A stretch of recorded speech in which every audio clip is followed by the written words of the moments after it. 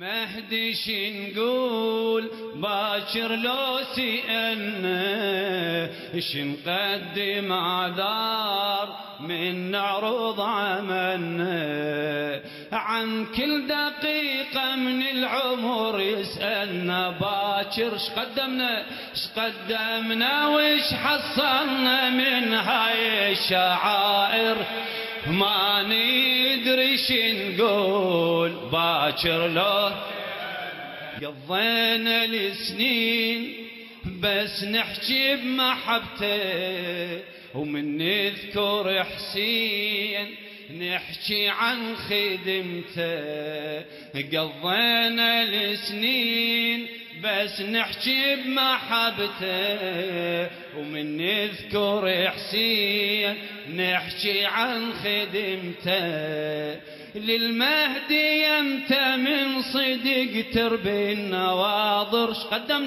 شقدمنا وش حصلنا من ما ندري شنقول باكر لوس للمهدي شنقول للمهدي باكر لو سئلنا. يا زهراء، بسم الله الرحمن الرحيم. لبيك يا بقية الله، أشهد يا ابن البتول لقد وفيت معنا ووفيت وأوفيت،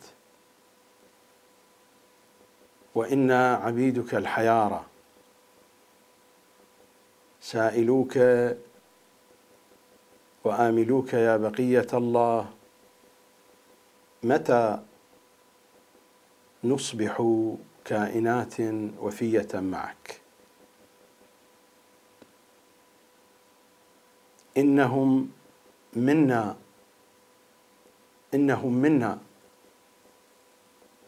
يا ابن رسول الله، إنهم منا أولئك الذين يريدون دينا معناه أي شيء إلا أنت، والدين من دونك عديم اللون والطعم والرائحة. يا كل الدين ويا أصل الدين، إني أصدقك القول يا ابن نقيات الجيوب، رائحة الدين وأهل الدين من دونك يا مولى منتنة مقرفة، رائحة الموت، رائحة الجثث المتفسخة المتعفنة. أين محيي معالم الدين وأهله؟ فالدين وأهل الدين من دونك موتى، أما الطيب فاحت نشغته من نحر رضيعكم المذبوح، من كدمات سوداء وزرقاء تطرز متون صغار حسين في طف الأحزان. يا أطيب من كل الطيب بقية الله، سلام عليك. أيها المهدويون، أيتها المهدويات، مساكم الله بالخير، سلام عليكم جميعا. ملف الكتاب والعترة، الجزء الأول، العقل الشيعي، الحلقة 4 بعد 10. لا زال الكلام في هذا القسم من البرنامج تحت هذا العنوان على طاولة التشريح. ولا زال الحديث أيضا تحت هذا العنوان الأصغر: فيروس السقيفة القاتل. إنه الاختراق الناصب للواقع الشيعي.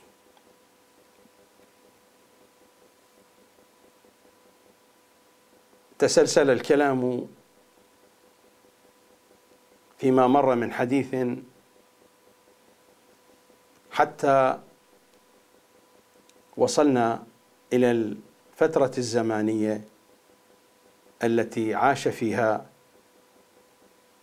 الشيخ المفيد السيد المرتضى الشيخ الطوسي.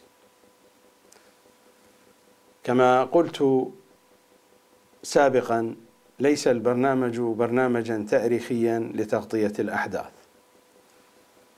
وإنما هي صور ولقطات أحاول من خلالها أن أشرح المسألة التي نحن بصددها. الاختراق الناصب، فيروس السقيفة القاتل. في هذه الأجواء حيث اخترقنا في واقعنا الشيعي،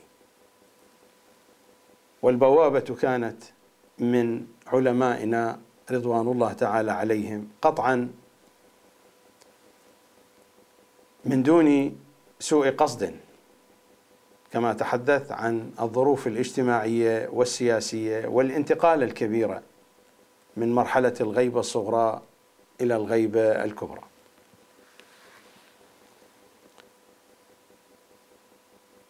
الشيخ الطوسي آلت إليه مرجعية الطائفة، زعامة الطائفة، قل ما شئت، في بغداد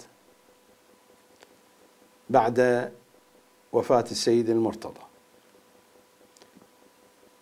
كان الحديث في الحلقة الماضية عن جملة من المطالب. تحدثت عن الواقع السياسي الذي تبدل في بغداد، وأشرت إلى بعض انعكاسات ذلك على الواقع الشيعي عموما أو على الزعامة الشيعية. وأشرت أيضا إلى حوادث مهمة: تأليف نهج البلاغة، وتحدثت شيئا ما عن شخصية الشريف الرضي وعن مطامح الشريف الرضي، وقضية نقابة الطالبين التي تصدى لها الشريفان الرضي والمرتضى. وكان الحديث عن قضية تعيين المذاهب الأربعة بسبب دفع أموال وتأخر الشيعة عن ذلك فما دفعوا. لا أريد أن أدخل في قضية من المقصر في قضية دفع المال، وكذلك إنني لا أعتقد بأن الشيعة لو دفعت المال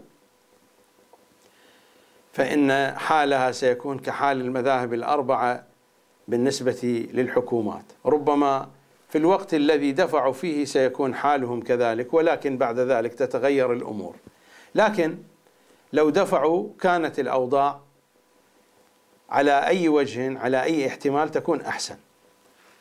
لا أريد هنا أن أتحدث عن المقصر من، ولا أريد أن أدخل في مثل هذه التفاصيل، إنما أشرت إلى هذه القضايا لأننا لا نستطيع أن نفهم الواقع على حقيقته من دون أن ندخل إلى ملابساته. في زمان الشيخ الطوسي هناك قضية مهمة، وهي كانت في زمان الشيخ المفيد أيضا، ولكنها لم تكن قد أخذت ذلك البعد كما في زمان الشيخ الطوسي.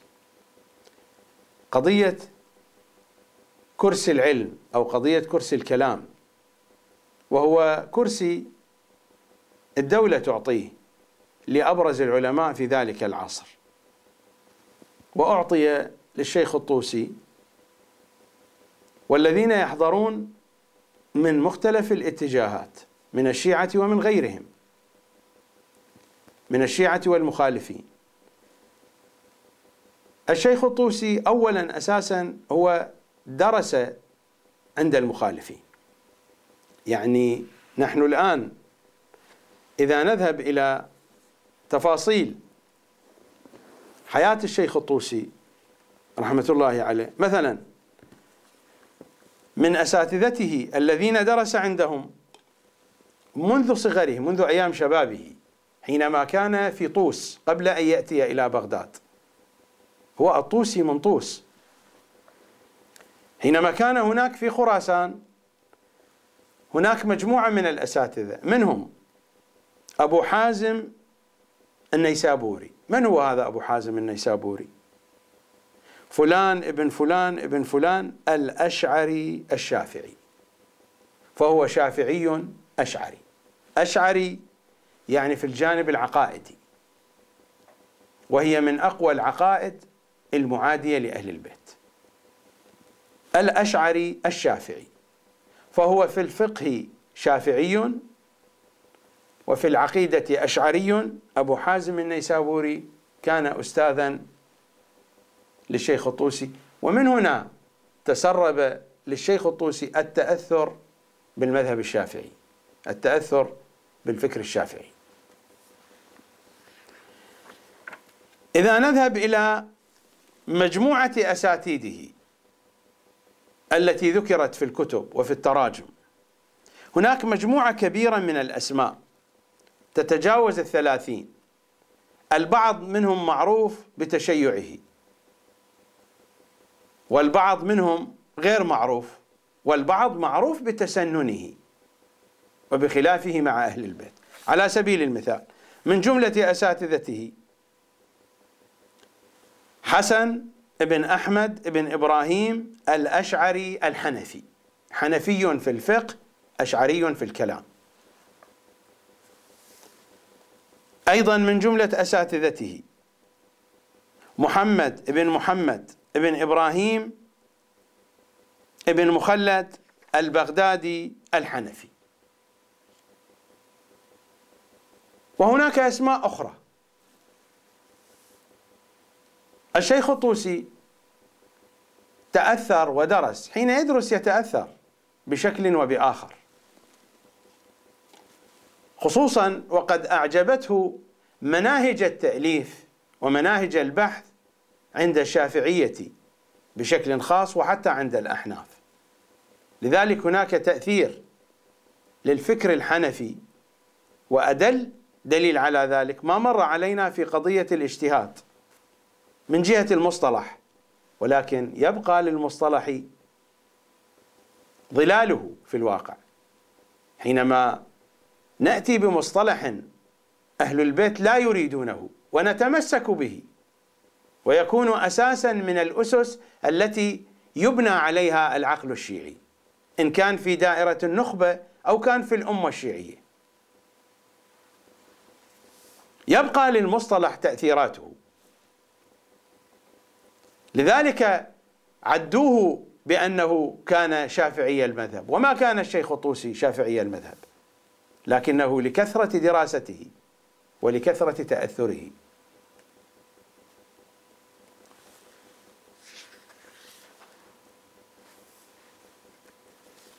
فقطعا حينما يجلس على كرسي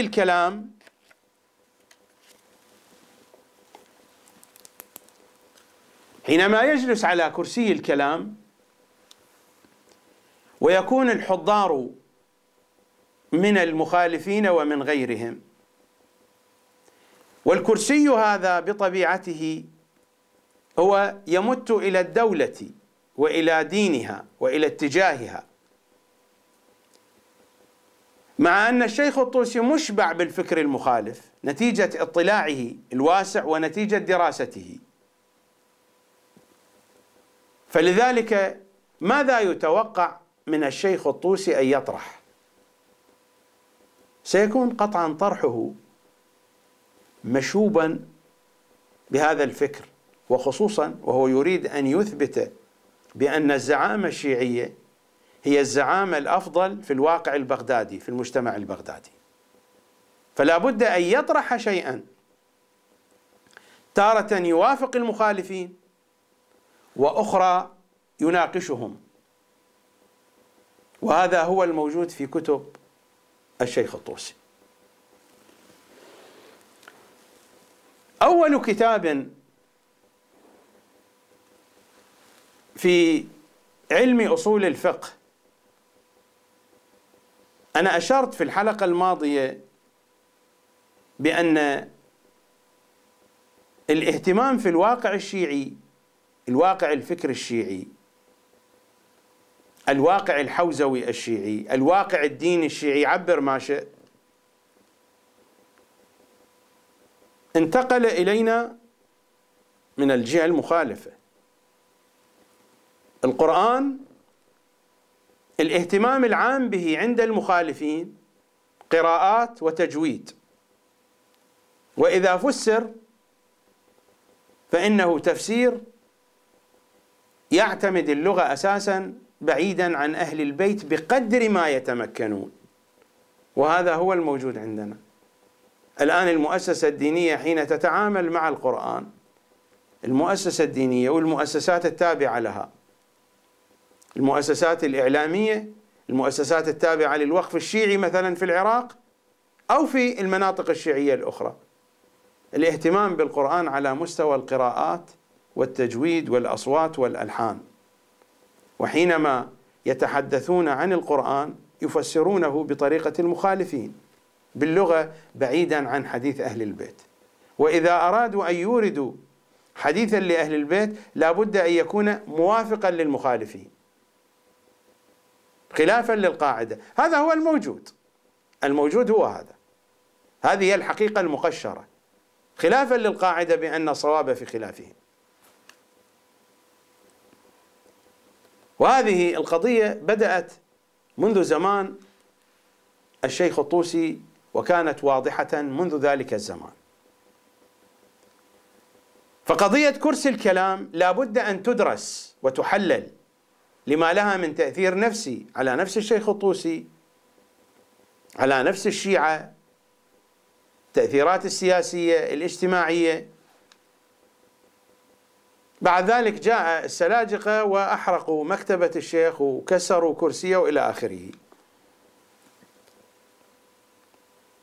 لكن هناك قضية مهمة جدا حدثت في هذه الفترة، خصوصا بين سنة 447 و 450، في هذه الفترة التي انتقل فيها الشيخ الطوسي، خرج من بغداد وذهب إلى النجف. كانت هناك حركة تسمى بحركة البساسيري. حركة البساسيري لم تحظى بالدراسة التاريخية، لا أدري لماذا. في كتب المخالفين موجودة في كتب التاريخ، لكن هذه الفترة وهذا المقطع السياسي المهم لم يحظى بدراسة بين الذين ترجموا وكتبوا للشيخ الطوسي أو لعلماء الشيعة في تلك الفترة. حركة البساسيري حركة مهمة جدا. أتعلمون ما هي حركة البساسيري؟ إنها دولة شيعية أزاحت الدولة العباسية، دولة شيعية قامت في العراق، فأزاحت الدولة العباسية وسيطر البساسيري على الحكم في العراق، وخرج الخليفة والوزراء خرجوا من بغداد. والبساسيري شخصية شيعية بغض النظر هل كان على التزام ديني أو لا، وربما كان على التزام ديني وما كتب في التاريخ لعله كذب. ما قيل بأن بداية الحركة بعد أن نشأت مجموعة متعصبة من الحنابلة في بغداد، مثل ما الآن المنهج الوهابي هو منهج حنبلي في الأصل، الوهابيون حنابلة. الآن هذه المجموعات الإرهابية من أين نشأت؟ نشأت من المنهج الحنبلي، من المنهج الوهابي. فنشأت مجموعات تريد أن تفرض رأيها بالقوة تحت عنوان الأمر بالمعروف والنهي عن المنكر. يقولون كان هناك سفينة في دجلة وفيها جرار من الخمر تعود ملكيتها للبساسيري، والبساسيري كان موجودا في واسط، كان أميرا، كان له منزلة كبيرة، هو من بقايا البويهيين، هو من مماليك البويهيين، أصله تركي، أرسلان البساسيري أبو الحرث.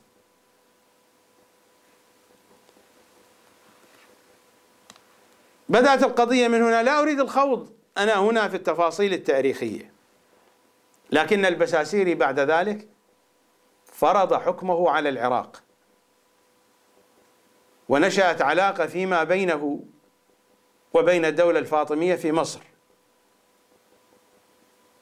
والغريب أن البساسيري رضي به الشيعة والسنة على السواء، بل يظهر أن السنة رضوا به أكثر من الشيعة من خلال القرائن الموجودة، لأن السنة ضاقوا ذرعا بالأتراك الذين قادهم طغرل البك السلاجقة. وقصة السلاجقة قصة طويلة، كيف دخلوا إلى بغداد وماذا فعلوا وماذا صنعوا. كتب التاريخ موجودة فيها هذه التفاصيل. على سبيل المثال الكامل في التاريخ، فقط أشير إشارات.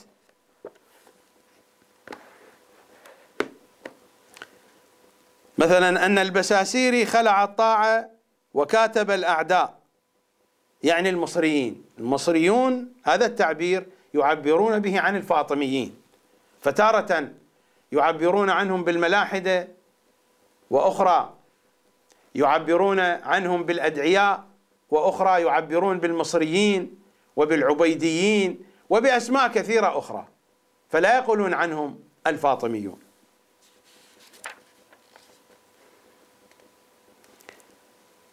هناك حادثة مذكورة أن السلاجقة لما دخلوا وما كانوا يعرفون العربية، فحدث سوء فهم فيما بين بعض السلاجقة، بعض جند السلاجقة وبعض البغداديين في المناطق السنية، وحدثت معارك فيما بينهم، وهجم عامة السنة على السلاجقة وقتلوا منهم مقتلة، لكن الشيعة حموا السلاجقة.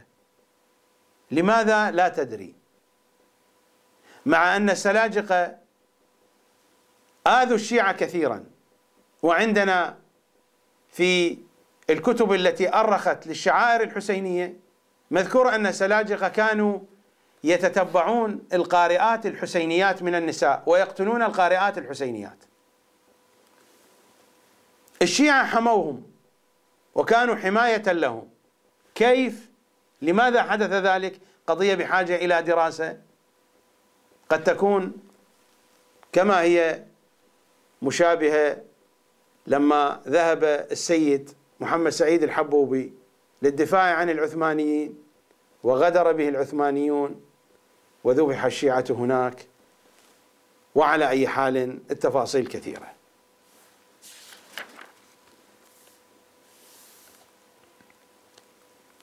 ثم حدثت الفتنة بين الشافعية والحنابلة،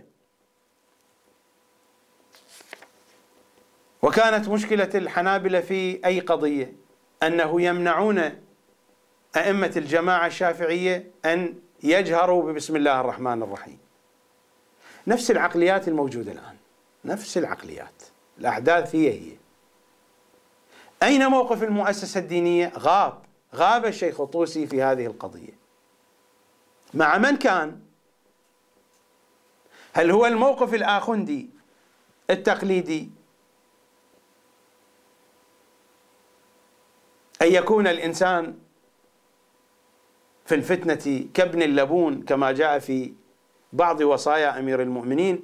وقطعا الأمير في هذا الحديث لا يشير إلى أي نوع من أنواع الفتن. هناك بعض أنواع الفتن لا بد للإنسان أن يكون فيها كابن اللبون، وإلا هناك من الفتن ما يجب على الإنسان أن يتصدى لها وأن يدخل في وسطها. أليس إذا ظهرت الفتن وظهرت البدع وجب على العالم أن يظهر علمه وإن لم يظهر علمه فعليه لعنة الله. ليس كل الفتن يجب على الإنسان أن يتخذ هذا الموقف، وليس كل الناس يجب عليهم أن يتخذوا هذا الموقف.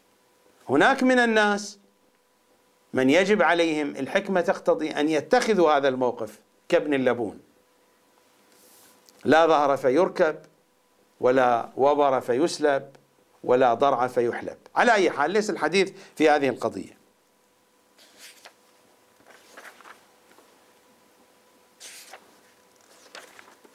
ويستمر ابن الأثير وهو يحدثنا في تاريخه تفاصيل كثيرة وعديدة، إلى أن نصل في بعض المواطن في تلك الأحداث وفيها أمر الخليفة بأن يؤذن بالكرخ والمشهد. الكرخ منطقة الكرخ، والمشهد هو المشهد الكاظمي،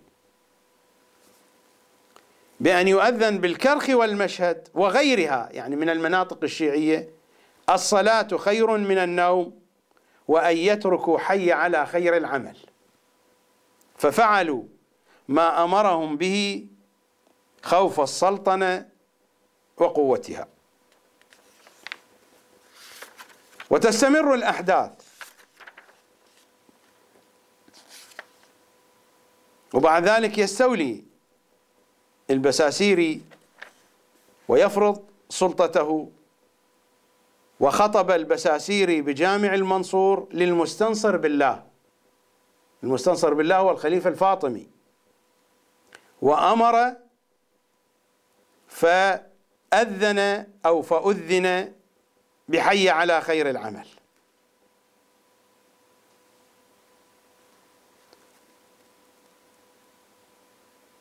يقول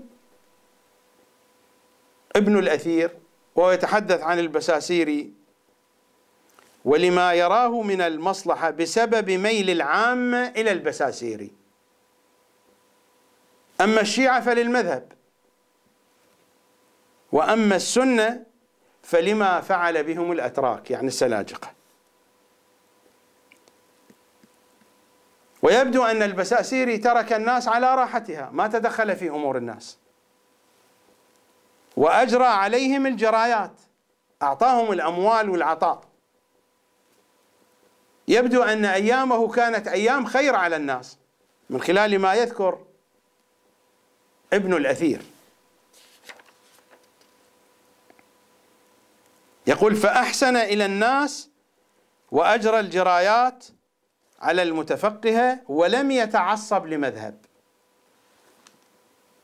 وأفرد لوالدة الخليفة القائم بأمر الله دارا، هذا الخليفة العباسي الذي لم يكن موجودا، دارا وكانت قد قاربت 90 سنة، وأعطاها جاريتين من جواريها للخدمة، وأجرى لها الجراية يعني جعل لها راتبا، جعل لها نفقة. ويستمر الكلام في ذلك. قلت بأن البرنامج ليس برنامجا للأحداث التاريخية، إنما أردت الإشارة إلى هذه القضية. هذه القضية لابد أن تدرس. لا يصح أن تكون قضية بهذا الحجم وأن تكون حكومة شيعية. لا أقصد بالحكومة الشيعية الحكومة الشيعية بالعنوان الشرعي، ولكن حكومة شيعية، الحكام شيعة، وتلك قضية مهمة جدا. كان هناك حكام شيعة مثل الدولة الحمدانية، ولكن في بغداد القضية مختلفة كبيرة جدا بحاجة إلى دراسة. فأين كانت المؤسسة الدينية؟ وما موقف الشيخ الطوسي؟ هناك من يقول ولكنني لا أملك على ذلك دليلا، ولم يبين القائل دليلا على ذلك، بأن الشيخ الطوسي خرج من بغداد ليس خوفا من السلاجقة، وإنما فرارا من البساسيري، ما أراد أن يعلن تأييده للبساسيري. قد يكون هذا الكلام صحيحا، هذا الاحتمال ممكن وممكن لا دليل على ذلك، لكن القضية بحاجة إلى دراسة. إذا نأخذ فقط جانب من المعطيات ستكون النتيجة عورة. على أي حال، أعود إلى الشيخ الطوسي. هناك علمان فتكا بحديث أهل البيت. العلم الأول هو الرجال، ومر الحديث عنه، ورأيتم كيف تتهافت كتب الشيخ الطوسي، ولا فيها شيء من التوثيق، لا من المدح ولا من القدح، إلا النزر اليسير. العلم الآخر هو علم الأصول، الذي يدوخ فيه طلاب العلوم الدينية. أول كتاب كتب في علم الأصول هو هذا الكتاب، الرسالة. لمن؟ للشافعي. قد يقول هناك حتى في الوسط السني بأن هناك من علماء المخالفين من ألفوا كتبا في علم الأصول، لكنه مجرد كلام، ربما كتبوا شيئا. بلسان الحقيقة أول كتاب ألف في علم أصول الفقه هو هذا الكتاب، كتاب الرسالة لمحمد بن إدريس الشافعي المتوفى سنة 204 للهجرة. هذا أول كتاب. وأول كتاب عندنا في الجو الشيعي كتبه الشيخ الطوسي هو هذا الكتاب، العدة في أصول الفقه. الشيخ الطوسي متوفى سنة 460 للهجرة، الشافعي 204 والشيخ الطوسي 460 للهجرة، يعني جاء بعده بأكثر من قرنين ونصف. يعني الفارق في تاريخ الوفاة 460 204، يعني أكثر من قرنين ونصف. فمن الذي أخذ من الآخر؟ قطعا الشيخ الطوسي أخذ من الشافعي، لأنه لم يكن عند الشيعة كتاب في علم الأصول. قد يخرج لي بعض المتحذلقين، وإن كنت لا أعبأ لأقوالهم، ولكن أقول كي أخبرهم بأني على اطلاع بهذه التفاصيل. قد يخرج بعض المتحذلقين فيقول بأن الشيخ المفيد كتب في الأصول، وبأن السيد المرتضى كتب في الأصول، مع ذلك الفترة متقاربة وما كتبوا في الأصول، كتبوا أشياء بسيطة. لكن ليس هناك كتاب في علم الأصول يقال له كتاب في علم أصول الفقه قبل كتاب العدة للشيخ الطوسي. وقد يقول بعض المتحذلقين أن هشام بن الحكم وآخرون من أصحاب الأئمة مثلا كتبوا كتابا في مباحث الألفاظ، الكتاب لا وصل إلينا ولا نعلم كيف كتبوه، مجرد هذا العنوان، وهذا لا يقال له علم الأصول إذا كان كتب كتابا في مباحث الألفاظ. مباحث الألفاظ هو عنوان واحد من عناوين كثيرة من علم الأصول. علم الأصول بعناوينه بتفاصيله بطريقة البحث فيه، أول من كتب فيه في الوسط الشيعي هو الشيخ الطوسي، العدة في أصول الفقه. وإذا يقول قائل شيء آخر فليأتنا بذلك الكتاب ولنفتح هذه الكتب فنراها هل هي في علم أصول الفقه أو في شيء آخر. أما هذا الكتاب فهو في علم أصول الفقه. إذا أردنا أن نجري دراسة دقيقة، أنا لا أستطيع الآن أن أتناول كل شيء، ولكن أوجه من يريد أن يتحقق من الأمر أن يطلع على كتاب الرسالة للشافعي بدقة، وأن يطلع على كتاب العدة في أصول الفقه بدقة، ليرى المقدار الذي استفاده الشيخ الطوسي من الشافعي، المقدار الذي أخذه تأثر به. لا أقول ليرى أن الطوسي أخذ من الشافعي، قضية واضحة، الشافعي توفي سنة 204 والطوسي 460، فلا يوجد احتمال أن الشافعي أخذ من الطوسي. قطعا الطوسي أخذ من الشافعي، لكن المتابعة والتدقيق تجعل الإنسان يعرف المقدار الذي تأثر به الشيخ الطوسي. قطعا أنا لا أقول بأن الشيخ الطوسي يوافق الشافعي في كل شيء، لا أقول هذا الكلام، قطعا لا أقول هذا الكلام. الشيخ الطوسي أصلا في كتاب العدة يرفض الاجتهاد بالمصطلح الذي عليه المخالفون لأهل البيت. ولكن أنا أتحدث عن التسرب الفكري. من البداية قلت بأن علماءنا نحن لا نسيء الظن فيهم، ولكنهم لم يكونوا معصومين.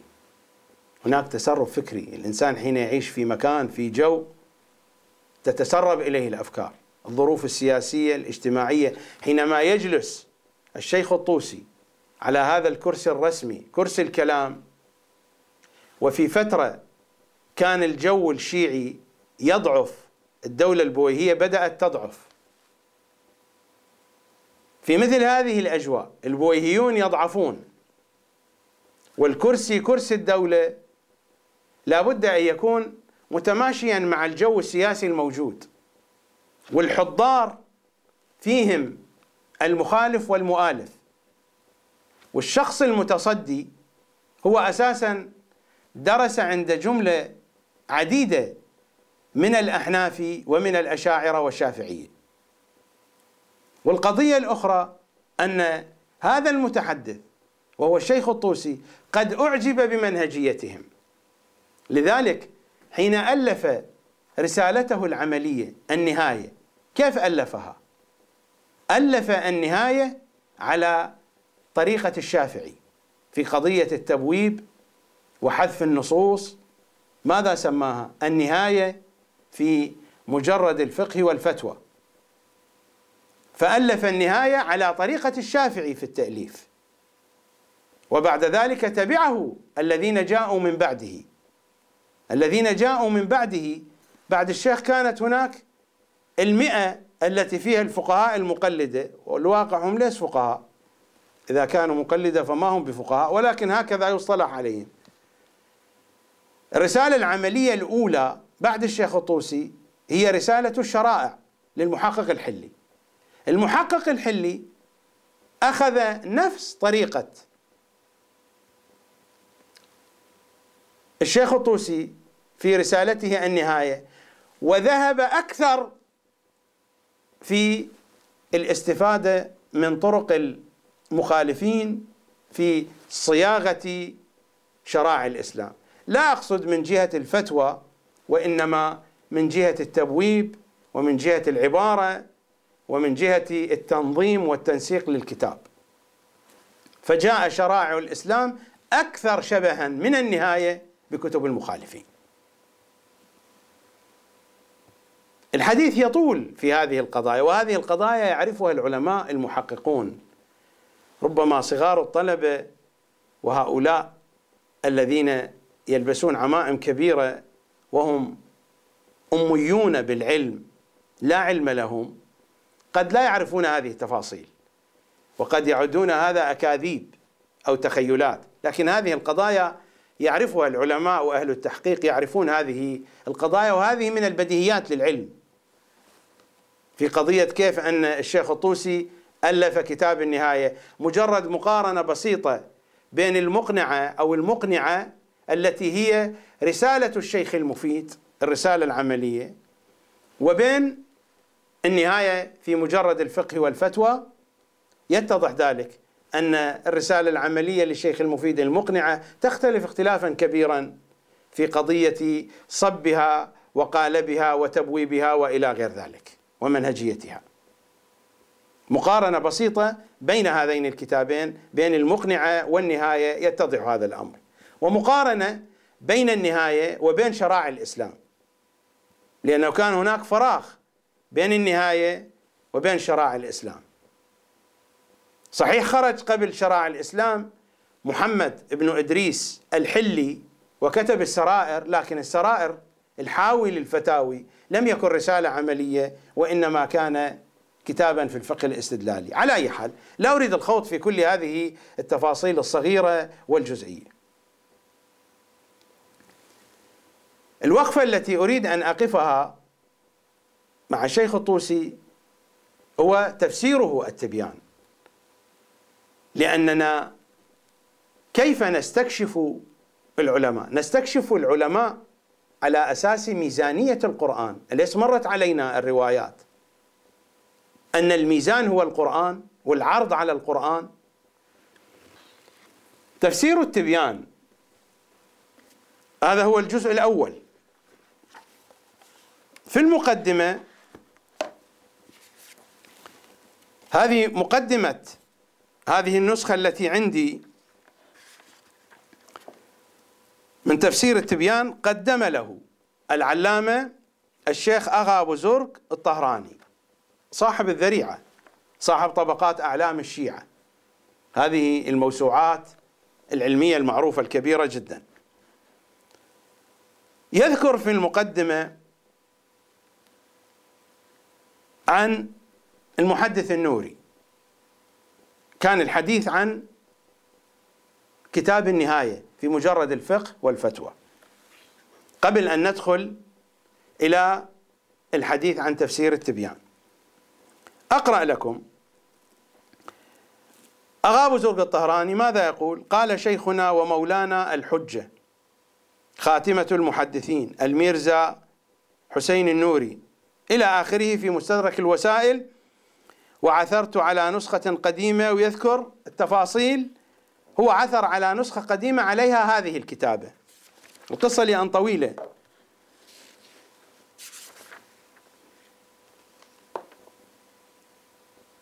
أنه مجموعة من الفقهاء من أهل العلم كانوا يتحادثون ببغداد ويتذاكرون.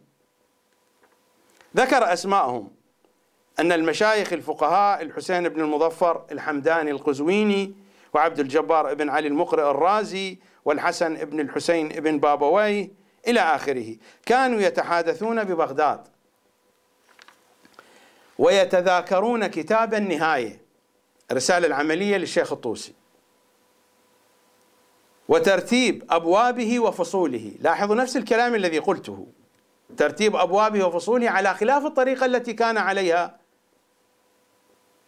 الذين سبقوا من علماء الشيعة. فكان كل واحد منهم يعارض الشيخ الفقيه الطوسي في مسائل، ويذكر أنه لا يخلو من خلل كتاب النهاية. ثم اتفق أنهم خرجوا لزيارة المشهد المقدس بالغري على صاحبه السلام، وكان ذلك على عهد الشيخ الطوسي، وكان يتخالج في صدورهم من ذلك ما يتخالج قبل ذلك، يعني هم في شك من كتاب النهاية. فأجمع رأيهم على أن يصوموا 3 ويغتسلوا ليلة الجمعة ويصلوا ويدعوا بحضرة مولانا أمير المؤمنين عليه السلام على جوابه، فلعله يتضح لهم ما اختلفوا فيه. فسنح لهم أمير المؤمنين في النوم وقال: لم يصنف مصنف في فقه آل محمد عليهم السلام، مصنف يعني مؤلف، كتابا أولى بأن يعتمد عليه ويتخذ قدوة ويرجع إليه أولى من كتاب النهاية التي كذا كذا تنازعتم فيه. وإنما كان ذلك لأن مصنفه اعتمد فيه على خلوص النية لله والتقرب والزلفى لديه، فلا ترتابوا في صحة ما ضمنه مصنفه، واعملوا به وأقيموا مسائله. فقد تعنى يعني بذل الجهد والعناء في تهذيبه وترتيبه والتحري بالمسائل الصحيحة بجميع أطرافها. فلما قاموا من مضاجعهم أقبل كل واحد منهم على صاحبه فقال: رأيت الليل رؤيا تدل على صحة النهاية، صحة كتاب النهاية، والاعتماد على مصنفها. فأجمعوا على أن يكتب كل واحد منهم رؤياه على بياض قبل التلفظ، يعني قبل أن يتحدثوا بها. فتعارضت يعني فعرضوا بعضها على البعض، كذا الرؤيا لفظا ومعنى أنها تطابقت. وقاموا متفرقين مغتبطين بذلك، فدخلوا على شيخهم أبي جعفر الطوسي، فحين وقعت عينه عليهم قال لهم: لم تسكنوا إلى ما كنت. لم تسكنوا يعني لم تطمئنوا، لم تهدأوا إلى ما كنت أوقفتكم عليه في كتاب النهاية حتى سمعتم من لفظ مولانا أمير المؤمنين عليه السلام، فتعجبوا من قوله وسألوه عما استقبلهم به من ذلك، فقال سنح لي أمير المؤمنين عليه السلام كما سنح لكم، فأورد علي ما قاله لكم وحكى رؤياه على وجهها. وبهذا الكتاب يفتي الشيعة فقهاء آل محمد عليهم السلام، والحمد لله وحده، وصلى الله على محمد وآله الطاهرين. انتهى ما في مستدرك شيخنا النوري. يعني هكذا تكون الحقائق إذا كانت القضايا هكذا. هذا الذي قلته يوم أمس وأقوله الآن. إذا كانت القضايا هكذا وكتاب النهاية هكذا قال عنه أمير المؤمنين، وفعلا هذا هو قول أمير المؤمنين، فهنا أسئلة. السؤال الأول: لماذا يتعارض كتاب النهاية مع كتب الشيخ الباقية؟ هناك تعارض، اختلاف. الشيخ عنده كتاب المبسوط، وعنده كذلك كتاب الخلاف، وعنده كتاب تهذيب الأحكام. وإن كان هذا الكتاب هو كتاب حديثي، لكنه بين الروايات يبين آراءه، وحتى في كتاب الاستبصار. فهذا الاختلاف الموجود في كتب وآراء الشيخ الطوسي. إذا كانت النهاية هي الكتاب الصحيح، فمعنى أن تلك الكتب على الأقل المبسوط والخلاف لا بد أن تلغى، لأن الكتاب الصحيح هو هذا. وأنا أسأل هؤلاء الفقهاء: إذا كانت القضية هكذا، فلماذا الفقهاء الآخرون يخالفون الشيخ الطوسي؟ وإذا كانت القضية هكذا، فإن الشيخ الطوسي في قضية الخمس في النهاية يذهب إلى حفظه، إلى دفنه، لا إلى تسليمه إلى الفقهاء والمراجع. هل يعمل أحد بهذه؟ القضايا هكذا توزن. بينما الشيء الطبيعي لمن أراد أن يراجع كتاب النهاية يجد هناك تشابه واضح وتأثر واضح بالطريقة الشافعية. أنا لا أريد أن أنكر هذه القضية ولا أريد أن أثبتها، ولكنني أريد أن أقول بأن الكثير مما يكتب عن العلماء وما يذكر في كثير من المطالب التي تسمى تحقيقا هو من هذا النوع. ولذلك هو يستنتج بعد ذلك أغا أبو زرق الطهراني من هذه القضية.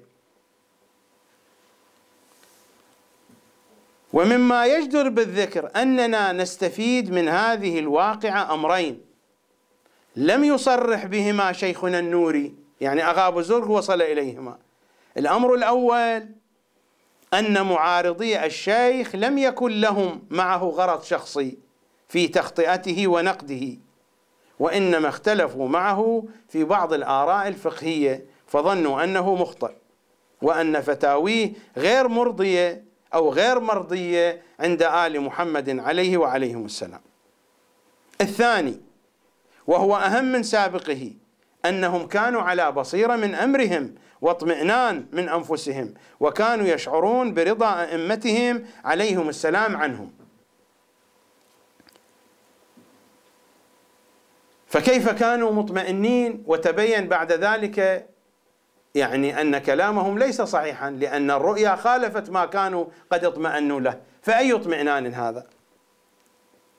وأنت ترى أن هؤلاء المشايخ رضوان الله عليهم لما عسر عليهم فهم هذا الأمر وانغلقت في وجوههم أبواب الرجاء والأمل، لجأوا إلى مواجهة الإمام عليه السلام، إلى أن يقول: وبهذا وغيره أعلمنا قدماؤنا رضوان الله عليهم أنهم كانوا في غاية الالتزام بالتكاليف الشرعية، إلى آخر الكلام، وإلى مدح طويل عريض.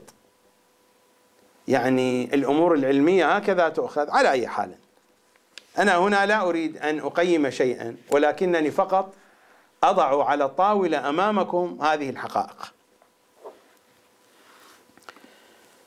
هذا هو تفسير التبيان. لاحظوا في المقدمة ماذا يقول الشيخ الطوسي في مقدمة التفسير. أذهب إلى موطن الحاجة.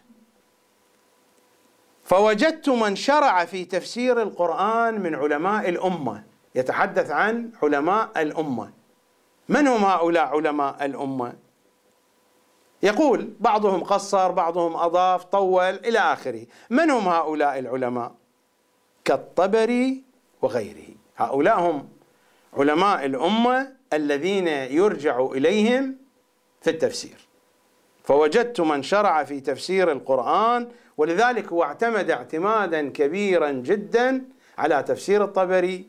وكل الذين يعرفون خصائص تفسير التبيان يعرفون هذه الحقيقة، قضية اعتماده الكثير جدا على تفسير الطبري، وذلك هو أول اسم ذكره.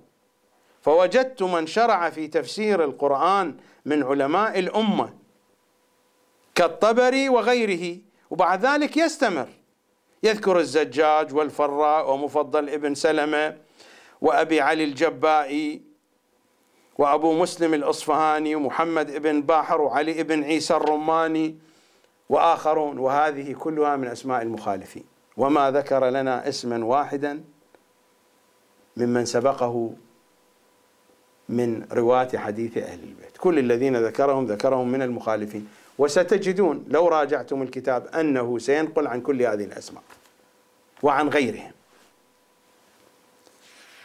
قضية أخرى في الصفحة 3 بعد 10 من مقدمة الشيخ الطوسي، يتحدث عن النسخ. يقول: ولا يخلو النسخ في القرآن من أقسام 3.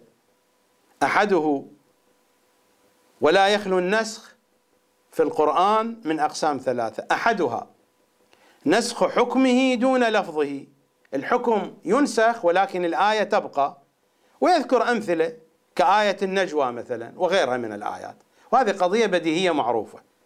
لكن النوع الثاني من النسخ لا يقول به أهل البيت ولا يقول به الشيعة، هو يثبته.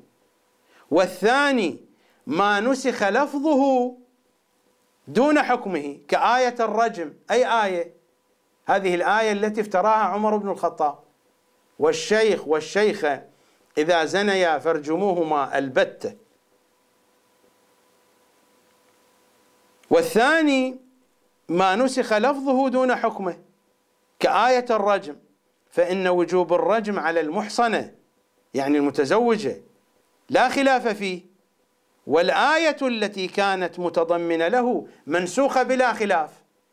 هذا التسرب هنا. الشيعة لا تقول بذلك. منسوخة بلا خلاف يعني عند الشيعة والسنة. هذا هو التسرب. ومثل هذا التسرب الفكري موجود على طول الكتاب وموجود في بقية كتب الشيخ الطوسي. أنا هنا لا أستطيع أن أتتبع كل صغيرة وكل كبيرة. قطعا ماذا سيقولون عني؟ بأنني أشوه سمعة العلماء وأفتري على العلماء. هذا السيد الخوئي في تفسير البيان ماذا يقول؟ هذا هو تفسير البيان للسيد الخوئي، باب نسخ التلاوة، صفحة 220، طبعة دار التوحيد الكويت. ذكر أكثر علماء أهل السنة أن بعض القرآن قد نسخت تلاوته. ليس الشيعة، هذه القضية معروفة عند المخالفين، وليس كل علماء السنة أيضا، حتى علماء السنة لا يتفقون على هذه القضية، ولكن هناك الكثير منهم من تبنى هذه القضية، والشوافع تبنوها، والشيخ متأثر بالمسلك الشافعي. ذكر أكثر علماء أهل السنة أن بعض القرآن قد نسخت تلاوته، وحملوا على ذلك ما ورد في الروايات أنه كان قرآنا على عهد رسول الله صلى الله عليه وآله. فيحسن بنا أن نذكر جملة من هذه الروايات ليتبين أن الالتزام من جملة هذه هي آية الرجم: إذا زنى الشيخ والشيخة فارجموهما البتة. فماذا يقول السيد الخوئي؟ يقول: فيحسن بنا أن نذكر جملة من هذه الروايات ليتبين أن الالتزام بصحة هذه الروايات التزام بوقوع التحريف في القرآن. يعني بحسب هذا القول، وهو قول واضح، أن الشيخ الطوسي يقول بتحريف القرآن. لو أقول هذا الكلام ألا يقولون عني ما يقولون؟ لكن هذا هو الذي يقوله الشيخ الطوسي، وهذا هو الذي يقوله السيد الخوئي. قضية واضحة. يقول: والثاني ما نسخ لفظه دون حكمه كآية الرجم، فإن وجوب الرجم على المحصنة لا خلاف فيه، والآية التي كانت متضمنة له منسوخة بلا خلاف، وهي قوله، يعني قوله تعالى، افتراء على الله، هنا يفتري الشيخ الطوسي، وهي قوله: والشيخ والشيخة إذا زنيا فارجموهما البتة فإنهما قضيا الشهوة جزاء بما كسبا نكالا من الله. والله ما هو بقرآن، والله أغبى إنسان يقرأ القرآن يعرف أن هذا الكلام ليس من القرآن. لماذا قال به الشيخ الطوسي؟ أولا يبدو أنه لا يعرف لحن القرآن، والذي لا يعرف لحن القرآن لا يعرف لحن أهل البيت، أليس هكذا؟ يعني هذه الآن لو تقرأ في داخل الآيات القرآنية، أي واحد كان قد اعتاد على قراءة القرآن سيشعر بأن هذه الآية لو أعطيت الآن هذه الآية لقراء القرآن، فهل سيجدون فيها نفس الموسقة الموجودة في الآيات الأخرى؟ هؤلاء الذين عرفوا علم التجويد وأتعبوا أنفسهم على قضية المقامات الصوتية والغنائية وإلى غير ذلك، واهتموا بموسقة القرآن، لو تعطى لهم هذه الآية هل يستطيعون أن يضبطوها موسيقيا كما تضبط بقية الآيات؟ والله لا يكون ذلك. لماذا قال الشيخ الطوسي؟ هو هذا التسرب، هذا التسرب الذي أقول عنه. ونفس الشيء مر علينا بخصوص آيات سورة النور في الحلقات السابقة، كيف أنه فسرها كما يفسرها المخالفون 100%. وفي برنامج ملف التنزيل والتأويل أيضا أشرت إلى مصادق من ذلك. من جملة المصادق التي أشرت إليها، وهو مصداق مهم جدا، ما جاء في الجزء الرابع في سورة الأنعام: وإذا رأيت الذين يخوضون في آياتنا فأعرض عنهم حتى يخوضوا في حديث غيره، وإما ينسينك الشيطان فلا تقعد بعد الذكرى مع القوم الظالمين. 68 من سورة الأنعام. ماذا قال الشيخ الطوسي؟ واستدل الجبائي أيضا بالآية على أن الأنبياء، الجبائي هذا من المعتزلة، واستدل الجبائي فهو ما بين المعتزلة وما بين الأشاعرة وما بين الشوافع وما بين الأحناف، وبعيدا عن روايات أهل البيت. هكذا كان الشيخ الطوسي وهذا تفسيره. واستدل الجبائي بالآية باعتبار أن الآية ماذا قالت؟ وإما ينسينك الشيطان، والخطاب للنبي كما يقولون. نحن لا نعتقد بذلك. الخطابات هذه نزلت بلسان إياك أعني واسمعي يا جارة، هكذا قال باقر العلوم. ولكن مع الطوسي ومع الجبائي وماذا يقولون؟ واستدل الجبائي أيضا بالآية على أن الأنبياء يجوز عليهم السهو والنسيان من خلال هذه الآية، باعتبار الآية تخاطب النبي: وإما ينسينك الشيطان. واستدل الجبائي أيضا بالآية على أن الأنبياء يجوز عليهم السهو والنسيان، قال: بخلاف ما تقوله الرافضة بزعمهم من أنه لا يجوز عليهم شيء من ذلك. الجبائي يقول: يقول الأنبياء يجوز عليهم، بخلاف قول الرافضة الذين يزعمون بأن الأنبياء لا يجوز عليهم السهو والنسيان. ماذا يعلق شيخ الطائفة الطوسي؟ وهذا ليس بصحيح، يعني الرافضة الشيعة لا يقولون ذلك، وهذا ليس بصحيح أيضا، لأننا نقول إنما لا يجوز عليهم السهو والنسيان فيما يؤدونه عن الله فقط، في دائرة التبليغ. بالنسبة للأنبياء الأئمة ما عندهم تبليغ وحي، إذن يمكن أيضا أن يسهوا في جميع الحالات. الحديث عن الأنبياء على أي حال،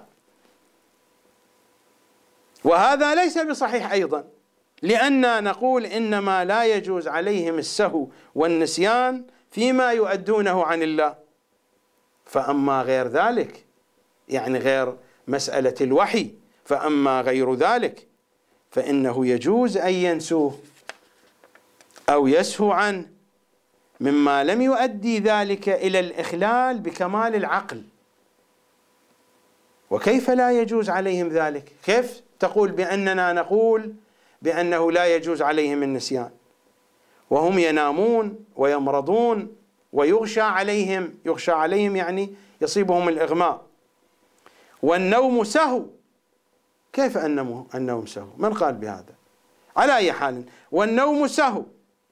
لكن الطامة الكبرى هنا يقول وينسون كثيرا من متصرفاتهم أيضا، حتى الأشياء التي يعايشونها ويعانونها في الحياة ينسونها. وينسون كثيرا من متصرفاتهم أيضا وما جرى لهم فيما مضى من الزمان، وذاكرتهم ضعيفة أيضا. والذي ظنه الجبائي بأننا لا نقول بكل هذه السفاسف التي جاء بها الطوسي وهذه السخافات التي جاء بها الطوسي ونسبها للمعصومين، يقول والذي ظنه الجبائي فاسد. والله الجبائي كان ظنه صحيحا، لأننا لا نقول بهذه السفاسف. هذه القضية التي مرارا أقولها بأن المخالفين في بعض الأحيان أكثر علما من علمائنا بعقائدنا، مثل هذا الكلام. هذا الكلام الجبائي هنا يقول بأن الرافضة، أليس هذه هي عقيدة أهل البيت؟ نرجع إلى الدستور، الزيارة الجامعة الكبيرة، الزيارة الجامعة الكبيرة وذل كل شيء لكم، الله سبحانه وتعالى جعل كل الأشياء تذل لهم، فكيف ينسون؟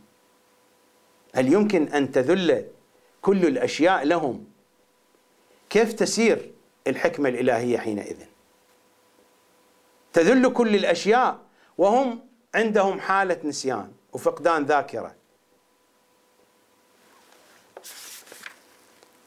أقرأ كلام الشيخ الطوسي: فأما غير ذلك، يعني غير قضية التبليغ، فإنه يجوز أن ينسوه أو يسهو عنه مما لم يؤدي ذلك إلى الإخلال بكمال العقل. وكيف لا يجوز عليهم ذلك وهم ينامون ويمرضون ويغشى عليهم والنوم سهو، وينسون كثيرا من متصرفاتهم أيضا وما جرى لهم فيما مضى من الزمان، يعني الماضي ينسونه والحاضر والأمور التي يريدون أن يؤدوها في المستقبل. المتصرفات تشمل الماضي والحاضر والمستقبل. والنوم سهون، وينسون كثيرا من متصرفاتهم أيضا وما جرى لهم فيما مضى من الزمان. والذي ظنه الجبائي فاسد. والله الذي ظننته أنت أيها الطوسي فاسد، الذي ظنه الجبائي صحيح. هذا هو كلام شيخ الطائفة الشيخ الطوسي. صاحب مجمع البيان نفس الكلام ينقله، لأنه قد نسخ تفسير التبيان، مثل ما الطوسي نسخ تفسير الطبري المخالف لأهل البيت والمعادي لأهل البيت والمعاند لأمير المؤمنين الطبري. صاحب مجمع البيان نسخ تفسير التبيان، وهذه القضية يعرفها حتى العلماء المخالفون لأهل البيت، يعرفون هذه القضية. لذلك علماء الأزهر حين اتفقوا مع السيد البروجردي على أنهم سوف يساعدون على نشر مجمع البيان، وطبعا طبع بأموال السيد البروجردي، مجرد يعني ساعدوا على عملية نشره في مصر، وإلا طبع بأموال من السيد البروجردي. في مقابل ذلك أنه هذه الكتب، هذه الأجزاء الستة من بحار الأنوار، أن السيد البروجردي يحرم طباعتها، هذه الأجزاء الستة، وفعلا حرم طباعتها. حينما اشتريت النسخة الحجرية، حينما كنت في قم، أتذكر سنة 81 اشتريت النسخة الحجرية لهذه الأجزاء من كتاب بحار الأنوار، وكأنني أشتري الهيروين، أشتري المخدرات. صاحب المكتبة كان خائفا وحذرا، ووعدني قبل أسبوع حتى جاءني بالكتاب، وحذرني من أن أحمله، مع أن الكتاب لم يكن قد طبع عليه اسمه. أتعتقدون ذلك؟ والله هذا هو الذي حدث معي. على أي حال، مجمع البيان أيضا مثل ما الطوسي كرع من الطبري، جاء الطبرسي فكرع من الطوسي في نفس الآية،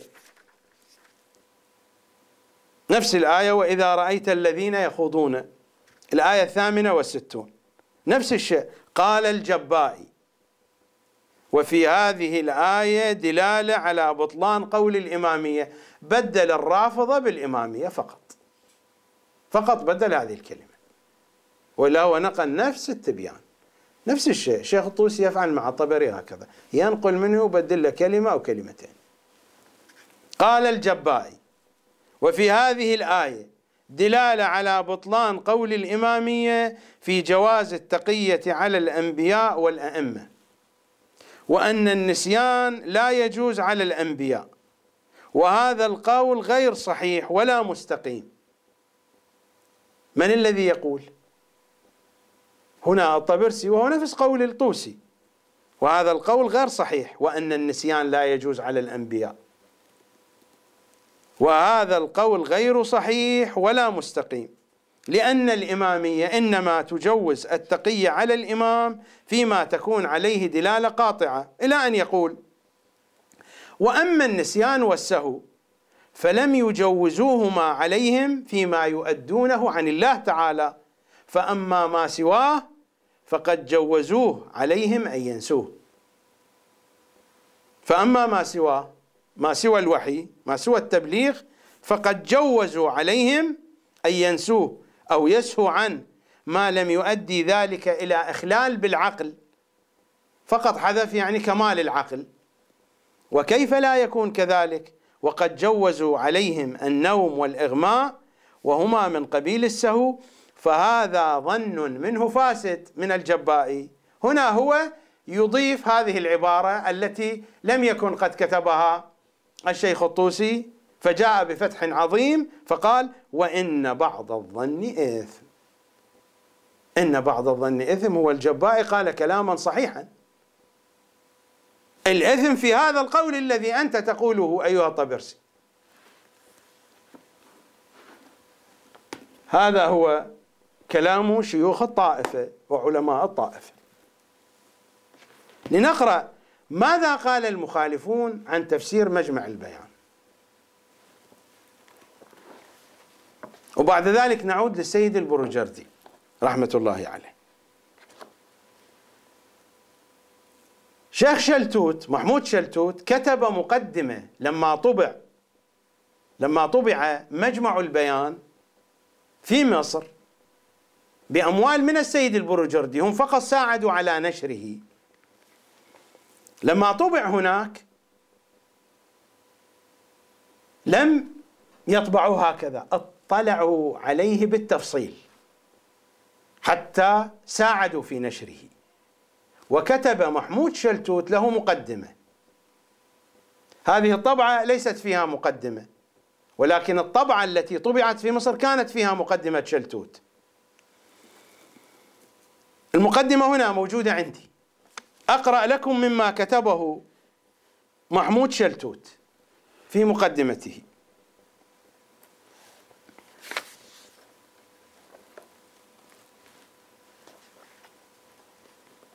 يقول عن الطبرسي، المقدمة طويلة آخذ منها سطورا: استطاع أن يجمع إلى غزارة البحث وعمق الدرس وطول النفس في الاستقصاء، إلى أن يقول أنه ما تأثر بشيء فلا اعتمد على سيبويه أو بلاغة عبد القاهر، يعني عبد القاهر الجرجاني، أو فلسفة اليونان أو الرومان، ولا الحكم على القرآن بالمذاهب، يعني هو لم يذهب في تفسير القرآن بالاتجاه الشيعي، ولا الحكم على القرآن بالمذاهب. هذا هو السبب الذي جعلهم يساعدون على نشره، وخدعوا السيد البروجردي، ولا أدري هل هو خدع أو كان عارفا بكل هذه التفاصيل. ومنها يذكر بعض الشروط في التفسير، ومنها أن يكون المؤلف يقصد بكتابه أهل مذهب معين، فله أن يفرض اتفاقه وإياهم على أصول المذهب وقواعده، وأن يخاطبهم على الأساس. الثاني أن يقصد المؤلف بكتابه كل قارئ، لا قارئا مذهبيا يتفق وإياه فحسب، وهذا يدعو إلى أن يعرض العلم عاما لا من وجهة نظر معينة، فيأتي بما في كل موطن علمي من الآراء والأدلة، وله بعد ذلك أن يأخذ بما يترجح لديه، إلى أن يقول: وهذا المنهج أعم فائدة وأدنى إلى خدمة الحق والإخلاص للعلم، والكتب المؤلفة على أساسه أقرب إلى أن تكون إسلامية عامة ليس لها جنسية طائفية أو مذهبية، يعني ما يصطلح عليه إسلام بلا مذاهب، كما يقولون هكذا، أن تكون إسلامية عامة. إلى أن يقول: وأريد أن أقول إن صاحب كتاب مجمع البيان قد استطاع إلى حد بعيد أن يغلب إخلاصه للفكرة العلمية على عاطفته المذهبية، فهو وإن كان يهتم ببيان وجهة نظر الشيعة فيما ينفردون به من الأحكام والنظريات الخلافية اهتماما يبدو منه أحيانا أثر العاطفة المذهبية، فإننا لا نراه مسرفا في مجاراة هذه العاطفة، ولا حاملا على مخالفيه ومخالفي مذهبه.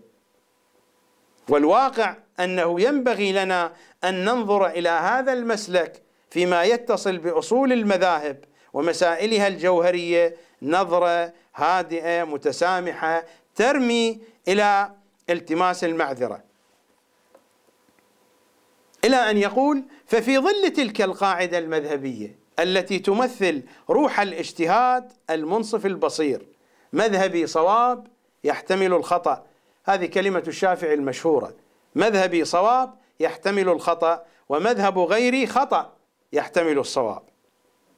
على أننا نجد الإمام الطبرسي في بعض المواضع يمر على ما هو من روايات مذهبه ويرجح أو يرتضي سواه، وهذه قضية واضحة في تفسير مجمع البيان وفي تفسير الطوسي أيضا. هذا هو شلتوت يقول، لذلك ارتضوا هذا الكتاب وسموه بتفسير الوحدة الإسلامية، ما هو بتفسير أهل البيت، لكن الحوزة في النجف تعتبر هذا هو التفسير الشيعي الأول المهم عندنا. خطباؤنا مثل الشيخ الوائلي وغير الشيخ الوائلي يعتبرون هذا هو التفسير الأول. على أننا نجد الإمام الطبرسي في بعض المواضع يمر على ما هو من روايات مذهبه ويرجح أو يرتضي سواه، ومن ذلك أنه يقول في تفسير قوله تعالى: اهدنا الصراط المستقيم، ويعدد الآراء ويأتي أيضا بالرواية التي تقول بأن الصراط المستقيم النبي والأئمة القائمون وهو المروي عنهم صلوات الله عليهم، فإنه لا يفسر بهذا التفسير، وإنما يقول كل الأقوال التي مرت في معنى الصراط المستقيم، كل الأقوال هي تشير إلى معنى الصراط المستقيم، ولا يرجح ما قاله الأئمة، مع أنه يقول وهو المروي في أخبارهم، ومثل هذا متكرر في كتابه.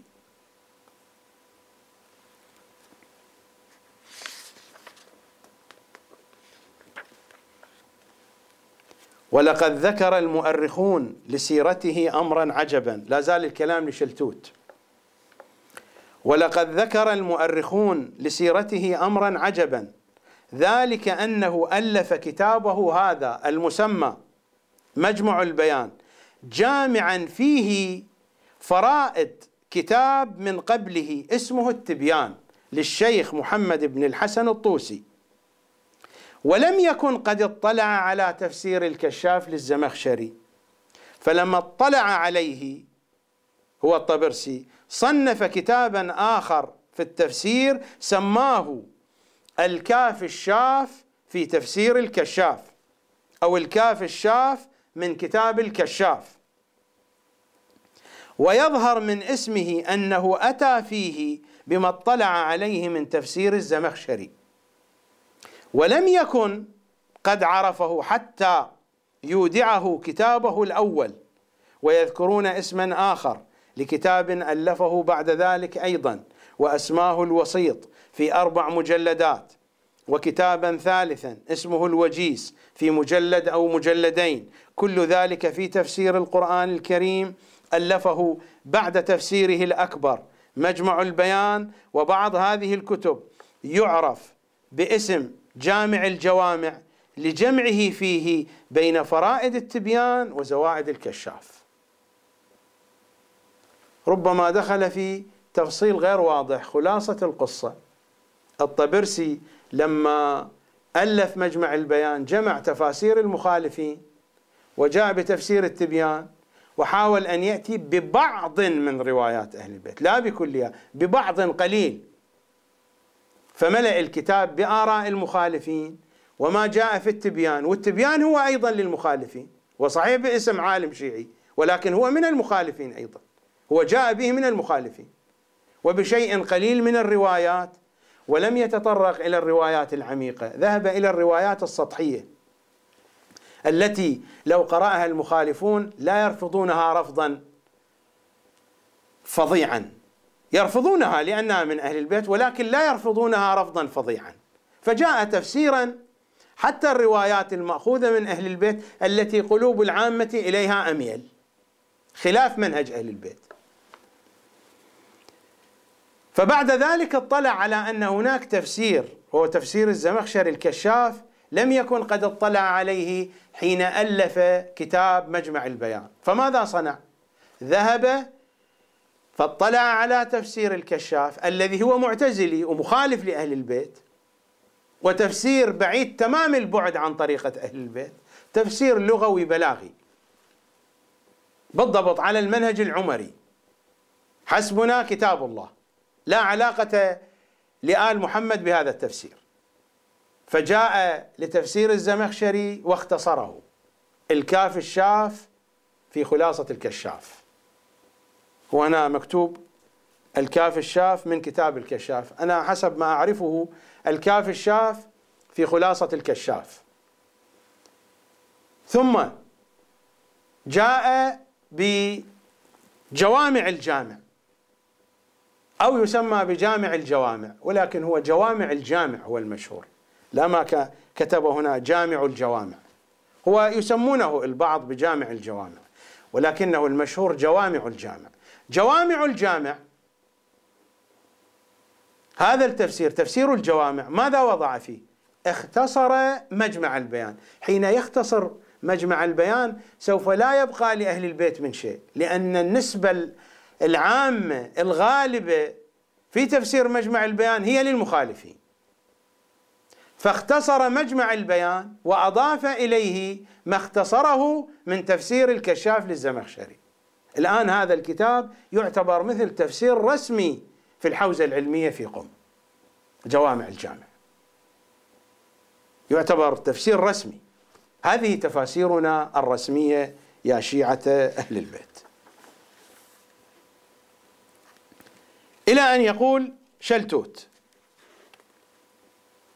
يقول: ولذلك طربت وأخذتني روعة لصنيع هذا العالم الشيعي الإمامي، حيث لم يكتفي بما عنده وبما جمعه من علم شيخ الطائفة ومرجعها الأكبر في التفسير الإمام الطوسي صاحب كتاب التبيان، حتى نزعت نفسه إلى علم جديد بلغه، وهو علم صاحب الكشاف، فضم هذا الجديد إلى القديم، يعني ضم علم المخالفين إلى علم المخالفين.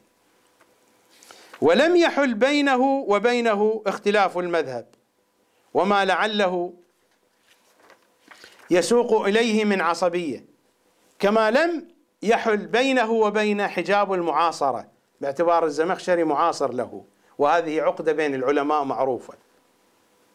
والمعاصرة حجاب، فهذا رجل قد انتصر بعد انتصاره العلمي الأول نصرين آخرين، نصرا على العصبية المذهبية ونصرا على حجاب المعاصرة، إلى أن يقول: فإذا كنت أقدم هذا الكتاب للمسلمين في كل مذهب وفي كل شعب فإنما أقدمه لهذه المزايا وأمثالها، إلى آخر كلامه. هذا ما يقوله علماء المخالفين عن تفسير مجمع البيان، هم هكذا قالوا. أفهذا تفسير لأهل البيت؟ أتعتقدون بأن تفسير أهل البيت هكذا يقول عنه المخالفون؟ هذا هو التفسير الذي دفع السيد البروجردي أموال الإمام الحجة لنشره بمقدمة من شلتوت على أنه تفسير أهل البيت صلوات الله عليهم، وفي مقابل ذلك فقط هم ساعدوا على نشره، في مقابل ذلك حرم طباعة حديث أهل البيت هذه الأجزاء الستة من البحار. أنا أسأل السيد البروجردي رضوان الله تعالى عليه، حينما يأتي الشيعي فيقرأ في الزيارة الجامعة الكبيرة، وأنا أعتقد أن السيد يعتقد بالزيارة الجامعة الكبيرة، حينما يأتي الشيعي ويقرأ هذا المقطع مثلا، ويقرأ: وبرئت إلى الله عز وجل من أعدائكم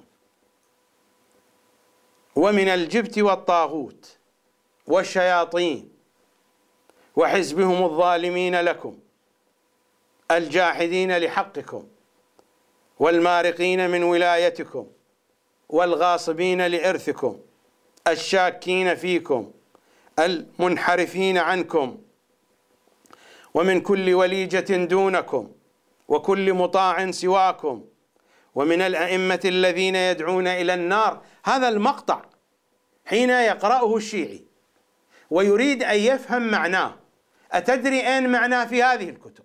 معناه. فحينما تمنع هذه الكتب سوف لن يفهم الشيعي المعنى الحقيقي لهذا المقطع من الزيارة. أليس هذا قطع للطريق يا علماء الشيعة؟ أليس هذا قطع للطريق أو لا؟ حينما كان ينظر الإمام الصادق إلى مجالس أبي حنيفة وأمثال أبي حنيفة ويقول: هؤلاء قطاع طرق، هؤلاء هم الذين يقطعون الطريق فيما بيننا وبين الناس. أليس هذا قطع للطريق؟ هذه الزيارة الجامعة الكبيرة، الدستور الشيعي، علمني يا ابن رسول الله قولا أقوله بليغا كاملا. لما يريد الشيعي أن يفهم القول البليغ الكامل لهذه العبارات، والله لن يجد لها تفسيرا مفصلا واضحا صريحا إلا في هذه الكتب. فحينما يحرم طبع هذا الكتاب، أليس هذا قطع للطريق؟ هذه القضية أكثر من تسرب، هذه قضية هنا الفيروس هنا فتك فتكا ذريعا، ومتى حرمت؟ حرمت هذه في فترة الستينات والسبعينات التي هي فترة نشوء الوعي الشيعي وفترة المطالعة والدراسة والقراءة.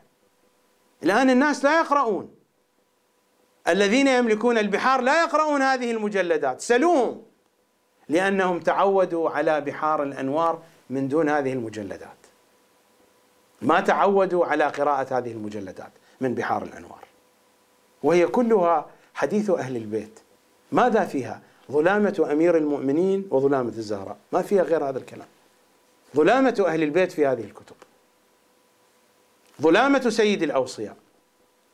لماذا يحال فيما بين الشيعة وبين أن يعرفوا ظلامة أئمتهم وبأوامر فتاوى من المراجع؟ هل هذه الفتوى تستند إلى دليل شرعي، إلى آية قرآنية، إلى حديث عن المعصوم صلوات الله وسلامه عليه؟ أعود بعد ذلك إلى السيد البروجردي، لأنه أراد أن يفعل طامة أكبر، لكن الذين حوله حالوا فيما بين هذا الأمر وبين ما أراد أن يفعل. السيد البروجردي هو صاحب فكرة جامع أحاديث الشيعة، هذا الكتاب الحديث الكبير، قطعا له فضل في ذلك، ولكن ربما الإمام الحجة حرسه من ذلك، أن هيأ له أناس منعوه من هذه القضية.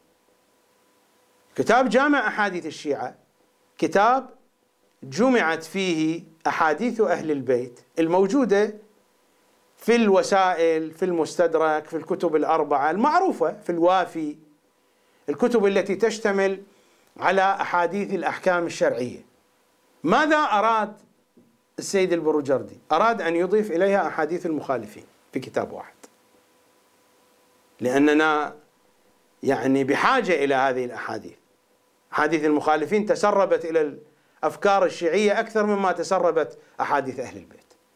أراد أن يجمع أحاديث المخالفين في هذا الكتاب، لكن قيد له الإمام الحجة من حال فيما بينه وبين ما يريد، وما تم له ذلك. طبع بعد ذلك جامع أحاديث الشيعة من دون أحاديث المخالفين. وهذه التفاسير هي التي تصل إلى عصرنا الحاضر. الآن أهم عنوان من هذه العناوين الميزان. أنا ركزت على هذه العناوين الثلاثة باعتبار هذه أهم العناوين في الجو العلمي. نحن نتحدث عن النخبة الشيعية. في الجو العلمي أهم العناوين التبيان، مجمع البيان، والميزان. أخذ نماذج من تفسير الميزان. الحقيقة أنا لا أدري لماذا السيد الطباطبائي صاحب الميزان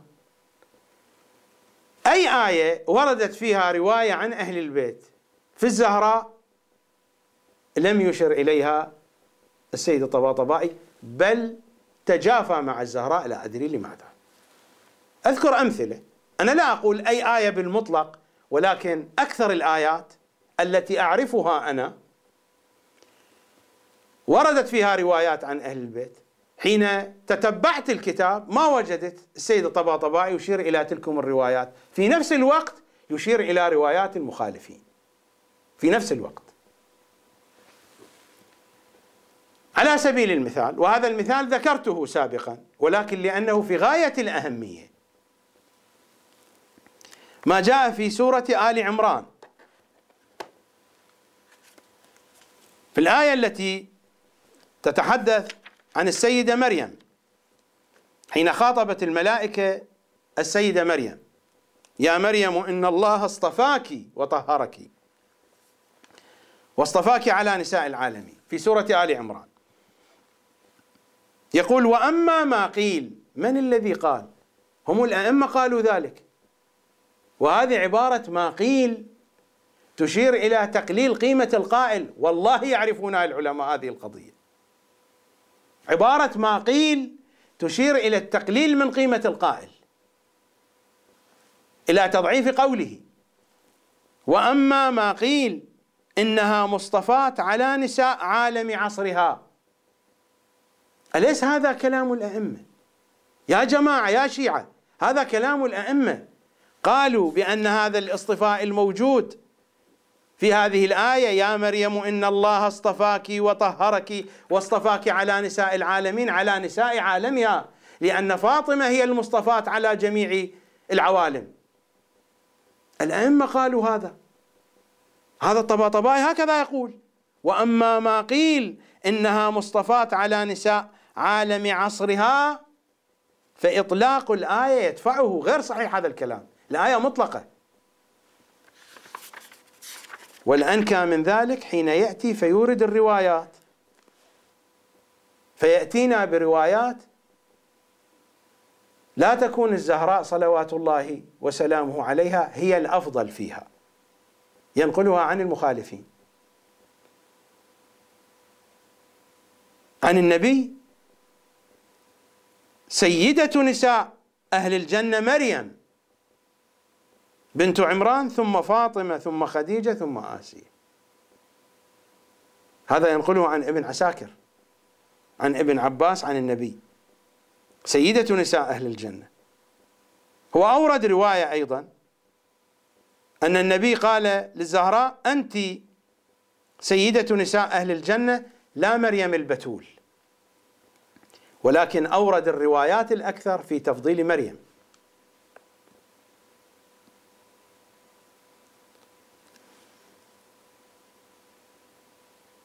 أربع نسوة سادات عالمهن: مريم بنت عمران سيدة عالمها يعني، وآسيا بنت مزاحم، وخديجة بنت خويلد، وفاطمة بنت محمد.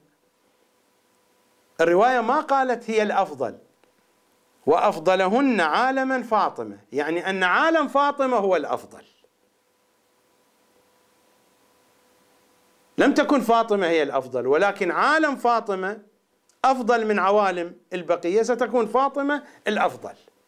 هذا ليس ذوق أهل البيت في الحديث، هذه أحاديث المخالفين. أيضا عن النبي: فاطمة سيدة نساء العالمين بعد مريم ابنة عمران، وآسيا امرأة فرعون، وخديجة ابنة خويلد، يعني هي أقل واحدة فيهن. هذه الروايات التي أورد، والله ما أورد غيرها. راجعوا تفسير الطباطبائي في سورة آل عمران. أليس هذا جفاء لفاطمة؟ راجعوا التفسير واقرأوا. تقولون أني أفتري أنتقص من العلماء، راجعوا هذه الكتب على عينك يا تاجر.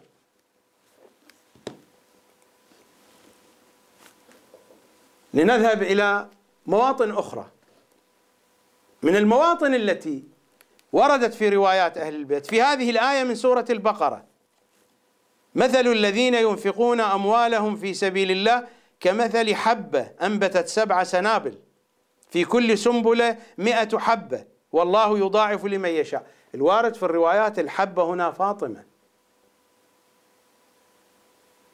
حتى لو أراد أن يقول بأنها جري ما ذكر هذا لا من قريب ولا من بعيد. لماذا؟ لا أدري لماذا. أليس هذا جفاء لفاطمة؟ تحدث من صفحة 403 إلى 423 فما أشار إلى شيء، ثم عقد بحثا روائيا والله نقل فيه كل روايات المخالفين وما أشار إلى شيء، من صفحة 423 430 ما أشار إلى أي رواية وردت عنهم في أن الحبة هي فاطمة.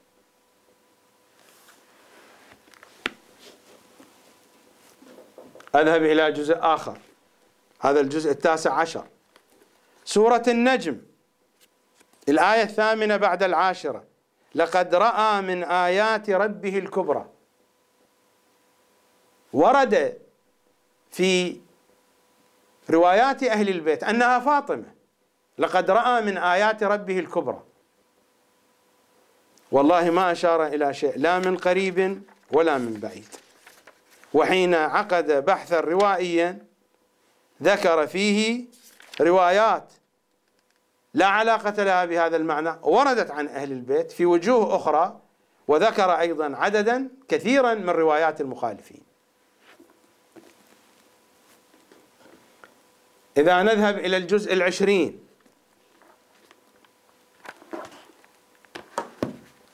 إلى الجزء 20 في سورة القدر، الروايات واضحة أن ليلة القدر هي فاطمة، وأن الروح الذي يتنزل هو فاطمة. الروايات هكذا قالت عن الأئمة، لست أنا ما أشار إلى هذا الموضوع والله لا من قريب ولا من بعيد، وفسرها وفقا لذوق المخالفين، وجاء بروايات المخالفين. في سورة البينة لما جاءت الآية وذلك دين القيمة، الوارد في الروايات القيمة الزهراء، والله ما فسرها إلا بطريقة المخالفين. وذلك دين القيمة أي دين الكتب القيمة على ما فسروا، والمراد بالكتب القيمة إن كان جميع الكتب السماوية إلى آخره، وهذا هو تفسير المخالفين. ولما وصل إلى البحث الروائي لا أشار لا من قريب ولا من بعيد.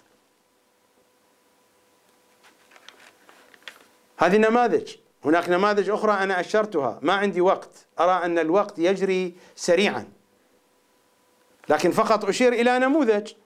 في بعض الأحيان هو يذكر روايات عن أهل البيت ويضعفها. الآن مع فاطمة حتى ما ضعفها، حتى ما ذكر الروايات. مثلا والتين والزيتون وطور سينين وهذا البلد الأمين، قال في تفسير القمي التين المدينة، والزيتون بيت المقدس، وطور سينين الكوفة، وهذا البلد الأمين مكة.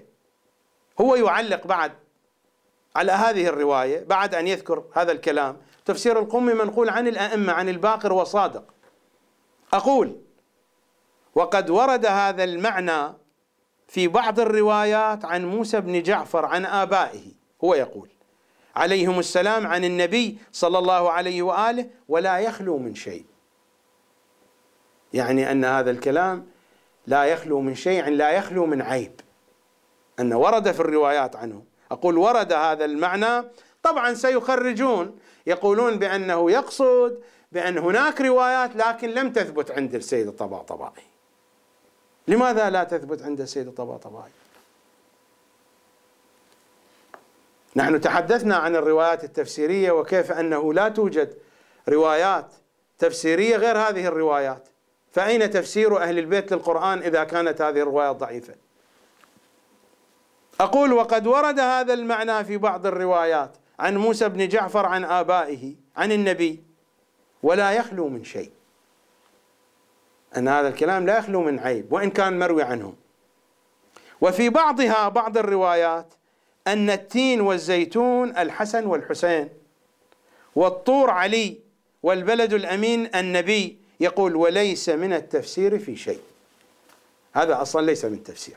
أنا أقول حتى كان على الأقل أن يذكر الروايات ويقول هكذا ورد روايات في معنى هذه الآيات في فاطمة وليس من التفسير في شيء، أنها لا تفسر هكذا. لكن لما ينقل عن الدر المنثور لا يعلق شيء، يقبل الكلام. وفي الدر المنثور أخرج ابن مردوي عن جابر بن عبد الله أن خزيمة بن ثابت وليس بالأنصاري سأل النبي، وليس بالأنصاري يعني شخص آخر غير خزيمة بن ثابت الأنصاري، سأل النبي صلى الله عليه وآله عن البلد الأمين فقال مكة. هذا صحيح، ما زال هذا الكلام عنهم صحيح، أما عن أهل البيت وليس من التفسير في شيء. ومثل هذه القضية تتردد والله على طول التفسير. ماذا يقولون علماؤنا عن تفسير الميزان رضوان الله تعالى على الماضين وأعلى الله مقام الباقين؟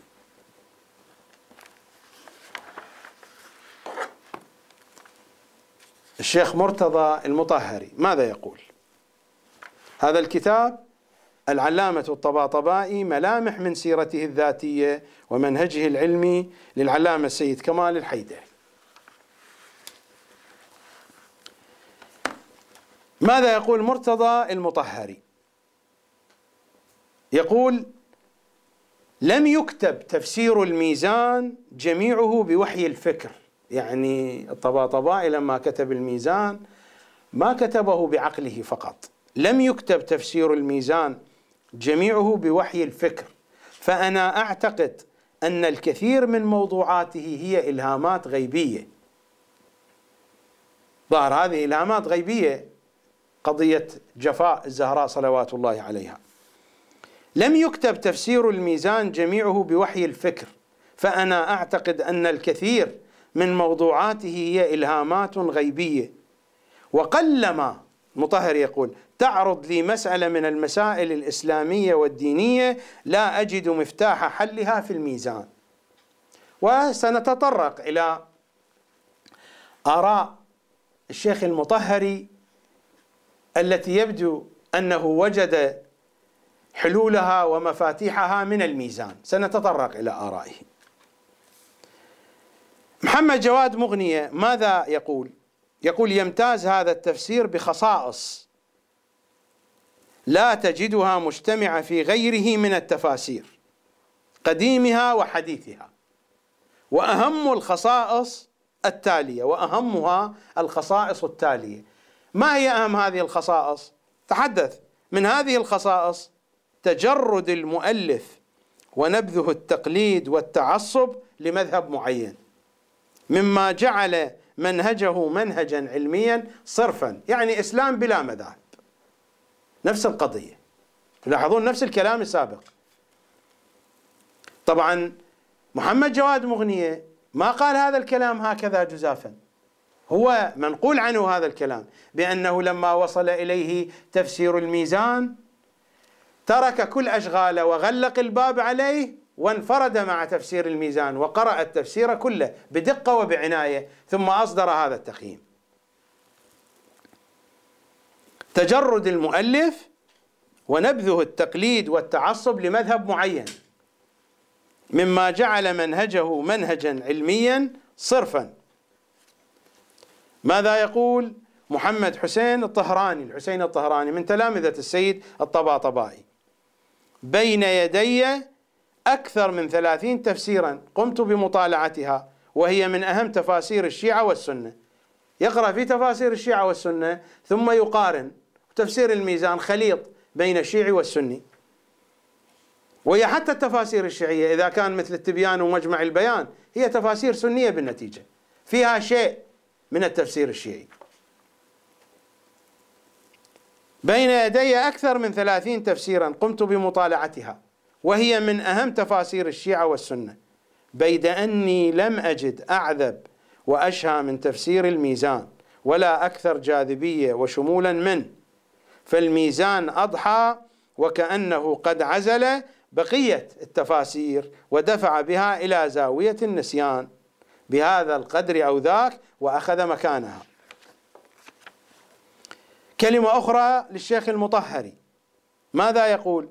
يمكنني الادعاء أن هذا التفسير من جهات خاصة لا يسع مجال استعراضها لكم الآن هو أفضل تفسير كتب بين الشيعة والسنة منذ صدر الإسلام حتى الآن.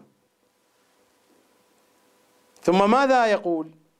يقول إن لمؤلفات السيد الطباطبائي مديات علمية ومعرفية عميقة بحيث تحتاج عملية تقصيها واكتشافها وبلوغ مراميها مرور 100 عام عليها، يعني بعد 100 عام على مرور تفسير الميزان حتى يمكن أن ندركه أو لا، لأن الشيخ جوادي آملي قال 200 مزاد علني، الشيخ المطهري أعطى في المزاد 100، الشيخ الجوادي الآملي يقول أن تفسير الطباطبائي بحاجة إلى مرور 200 سنة عليه حتى يأخذ موقعه الطبيعي في حركة المعرفة القرآنية، ومنها المال حمل جمال. هذه تفاسير علمائنا. نستمع الآن إلى شيخنا الوائلي رضوان الله تعالى عليه. الرأي الثاني لا، هذا ينسبوه علما إن هم ايش اكو عندهم الحقيقة، شكو زبالة يذبوها على الشيعة. شايف في كل شيء ايش تتصور اكو زبالة، احيانا زبالتهم الهم مع الاسف يعني ليش هذا ظلم. شايف هذا الواقع. يقول الشيعة يقرون الآية هكذا: فإذا فرغت فانصب، يعني انصب الإمام رأسا مباشرة، انصب الإمام. زين أنا قرأت الرواية، قلت خل أرجع لتفاسيرنا، الله يعلم، قلت خل أرجع لتفاسيرنا أدورها أشوف أكو عندنا هيك راي ولو رأي مخرف، أريد أشوف هالرأي هذا موجود عندنا.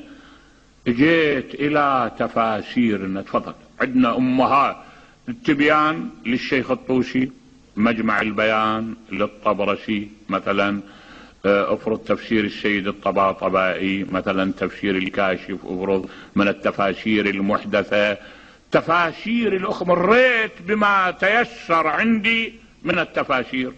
أبدا الله وكيلك ولا إلها أثر الحكاية بالمرة. منين؟ ما أعرف منين يجيبون هالحكي هذا، منين يجيبون.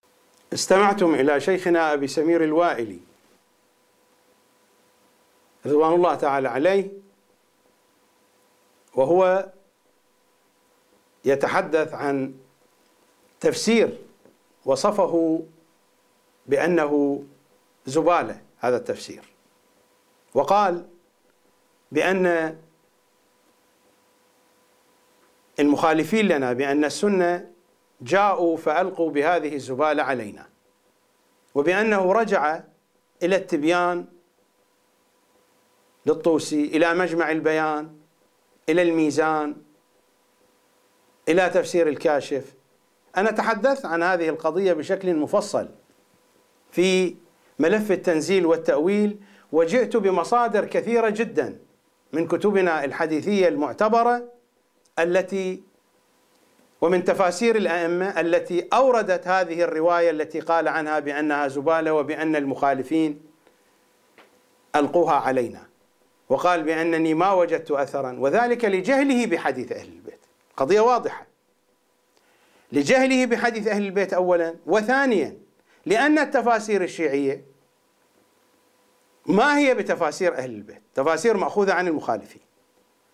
صحيح كما قال الشيخ الوائلي، فإن تفسير التبيان وتفسير مجمع البيان وتفسير الميزان وتفسير الكاشف وبقية تفاسير العلماء خلية من هذا المعنى الذي ذكره، لكن في تفاسير أهل البيت، في تفسير علي بن إبراهيم، في تفسير البرهان، في تفسير نور الثقلين، في كل تفاسير أهل البيت، في كتب الحديث، هذه الرواية موجودة. هذا هو حديث الأئمة، هذا هو حديث الإمام الصادق صلوات الله وسلامه عليه. هذا ما هو بزبالة. الزبالة هو حديث الشيخ الوائلي، الزبالة هو حديث العلماء الذين لا ينقلون حديث أهل البيت، هذا هو الزبالة. أما حديث أهل البيت فليس بزبالة، هذه هي الحقيقة. أنا أعلم أن البعض لا يرضي هذا الكلام، ولكن هذه هي الحقيقة. وأنتم تلاحظون كيف كان يتكلم وهو واثق من نفسه، من أنه كان يبحث حتى عن رأي مخرف. أنا أقول له التخريف موجود عن الإمام الصادق صلوات الله وسلامه عليه، تخريف موجود عندنا تخريف عن الإمام الصادق، لكنني أسأل الشيخ الوائلي الذي طالما يتبجح على المنبر. حينما أقول أسأل الشيخ الوائلي أنا لا أتحدث عن شخص، وإنما أتحدث عن منهج. أسأل أصحاب هذا المنهج، وأصحاب هذا المنهج الآن موجودون، لا أتحدث مع شخص ميت. الوائلي هو عنوان لمنهج، عنوان لمدرسة، وهذه المدرسة لها أتباعها ولها من يمثلها. أنا أتحدث مع أحياء، مع أصحاب منهج. أنا أقول لأصحاب هذا المنهج، أقول للشيخ الوائلي لطالما تبجحت بأن كتاب الكافي مشحون بالإسرائيليات، مشحون بالأكاذيب، مشحون بالخزعبلات، لطالما تبجحت، الذي يبدو أنك ما قرأت كتاب الكافي، لأن هذه الرواية موجودة في كتاب الكافي. وغالبا الذين يتحدثون عن الكافي ويصفونه بالأكاذيب إنما يتحدثون عن الجزء الأول وعن الجزء الثامن، لأن فيه حديث عن الولاية والبراءة، لا يتحدثون عن أحكام الحج وأحكام الصلاة والصيام والحيض والنفاس. حينما يتحدثون عن أن الكافي مشحون بالخزعبلات يتحدثون عن الجزء الأول، وبالذات عن كتاب الحجة الذي يتحدث عن أهل البيت، وعن الجزء الثامن الذي فيه حديث كثير في قضية البراءة. هذا هو كتاب الكافي، وهذا هو الجزء الأول، والرواية موجودة في الباب الذي عنوانه باب الإشارة والنص على أمير المؤمنين، رواية عن الإمام الصادق صلوات الله وسلامه عليه. الرواية عن صادق العترة وهو يقول: ولا يزال يخرج لهم شيئا في فضل وصيه، النبي يعني، حتى نزلت هذه السورة. أي سورة هي؟ هذه سورة الشرح التي يتحدث عنها، الشرح أو الانشراح. حتى نزلت هذه السورة: فاحتج عليهم حين أعلم بموته ونعيت إليه نفسه صلى الله عليه وآله، فقال الله جل ذكره: فإذا فرغت فانصب أو فانصب، ولا بأس بالقراءتين، وإلى ربك فارغب. يقول: إذا فرغت فانصب علمك وأعلن وصيك فأعلمهم فضله. أهل البيت قرأوها فانصب، لا داعي لأن تقرأ فانصب، قالوا فانصب وتعني فانصب علمك، فانصب إماما. إذا فرغت فانصب علمك وأعلن وصيك فأعلمهم فضله علانية. فقال صلى الله عليه وآله: من كنت مولاه فعلي مولاه، اللهم والي من والاه وعادي من عاداه، 3 مرات. هذه الرواية في الكافي. أما إذا تذهب إلى تفسير البرهان فإنك ستجد مصادر عديدة نقل منها صاحب التفسير، نقل عن الكليني هذه الرواية، ونقل عن ابن شهر آشوب أكثر من رواية، ونقل عن علي ابن إبراهيم من تفسير علي ابن إبراهيم، ونقل عن مصادر أخرى. وإذا ذهبت إلى البحار وإلى عوالم العلوم فإنك ستجد مصادر أخرى أيضا. وإذا ذهبت إلى تأويل الآيات فإنك ستجد ذلك. مصادر كثيرة جدا ذكرت هذا المعنى عن أهل بيت العصمة، عن المعصومين صلوات الله وسلامه عليهم أجمعين. إنما جئت بهذا المقطع من الشيخ الوائلي لأقول لكم: إذا كان الشيخ الوائلي هذا الرمز الشيعي هذا الذي استطاع أن يحصله من هذه التفاسير، فما هو حال عامة الشيعة؟ الجواب أتركه لكم. الحقيقة مرة، حقيقة مرة دائما، ولكن هذه هي الحقيقة، فماذا نصنع؟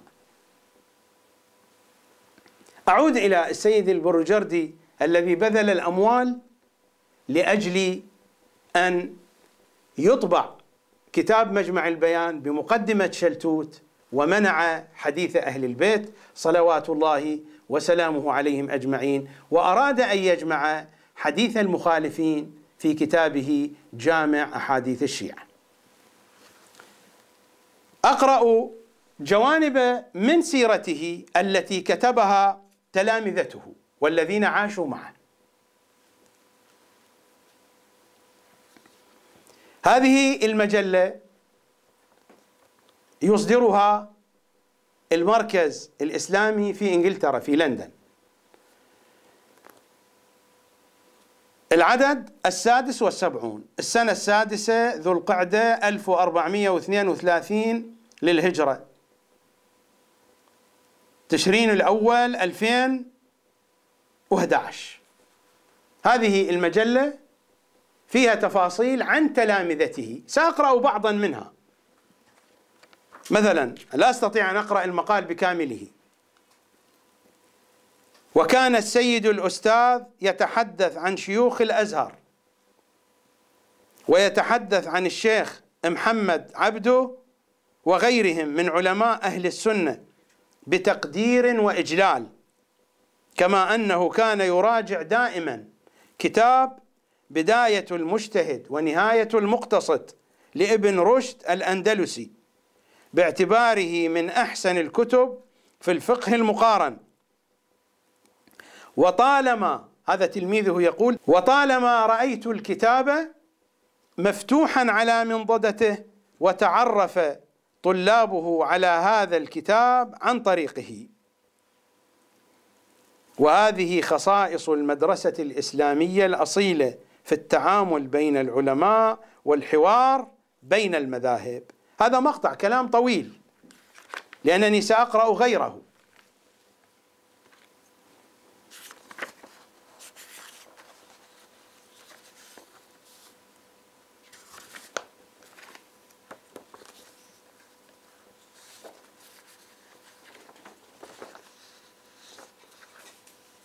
لأحد تلاميذه الشيخ واعظ الخراساني، الشيخ محمد واعظ الخراساني، شخصية معروفة في إيران،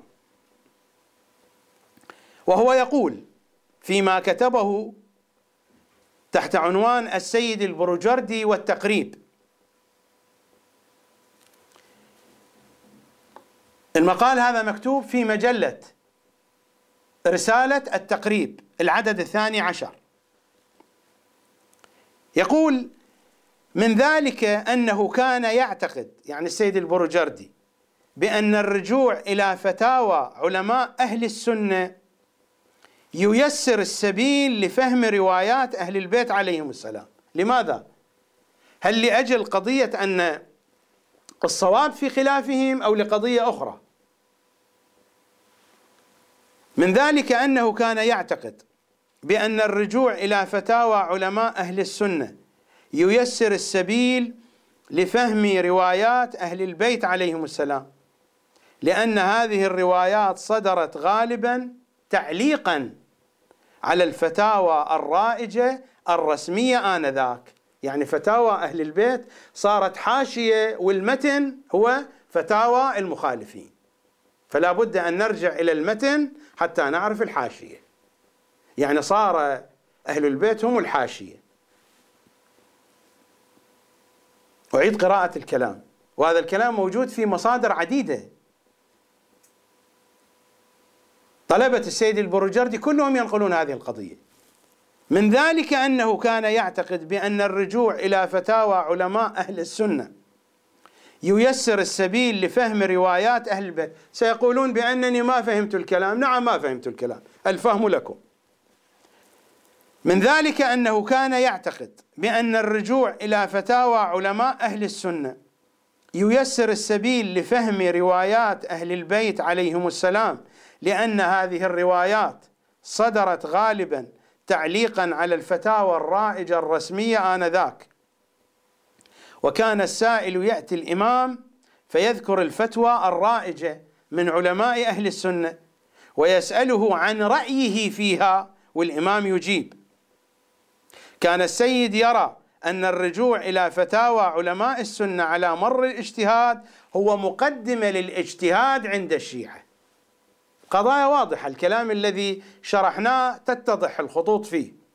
كان السيد يرى أن الرجوع إلى فتاوى علماء السنة على مر التاريخ هو مقدمة للاجتهاد عند الشيعة. والمهم أنه كان يؤكد مرارا أن هذه الطريقة هي سنة علماء السلف من فقهاء الشيعة الإمامية، وهذه حقيقة. فالقدماء كانوا يهتمون بمقارنة فتاوى أهل السنة والشيعة، وخلفوا لنا في هذا المجال كتبا هامة سميت بالخلاف، واهتم السيد البروجردي بهذه الكتب وحرص على التعليق على كتاب الخلاف للشيخ الطوسي. وظلت هذه السنة الحسنة بعده رائجة، يعني بعد البروجردي، في الحوزة العلمية، متمثلة بدراسات الفقه المقارن.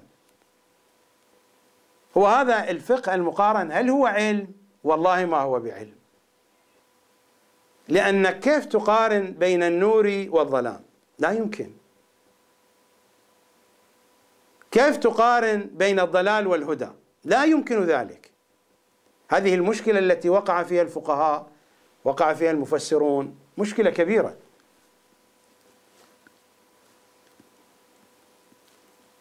والظاهرة الثانية في مدرسة السيد الفقهية أنه كان يفصل بين الظاهرة الأموية وظاهرة أهل السنة في التاريخ، وهذه طامة كبرى.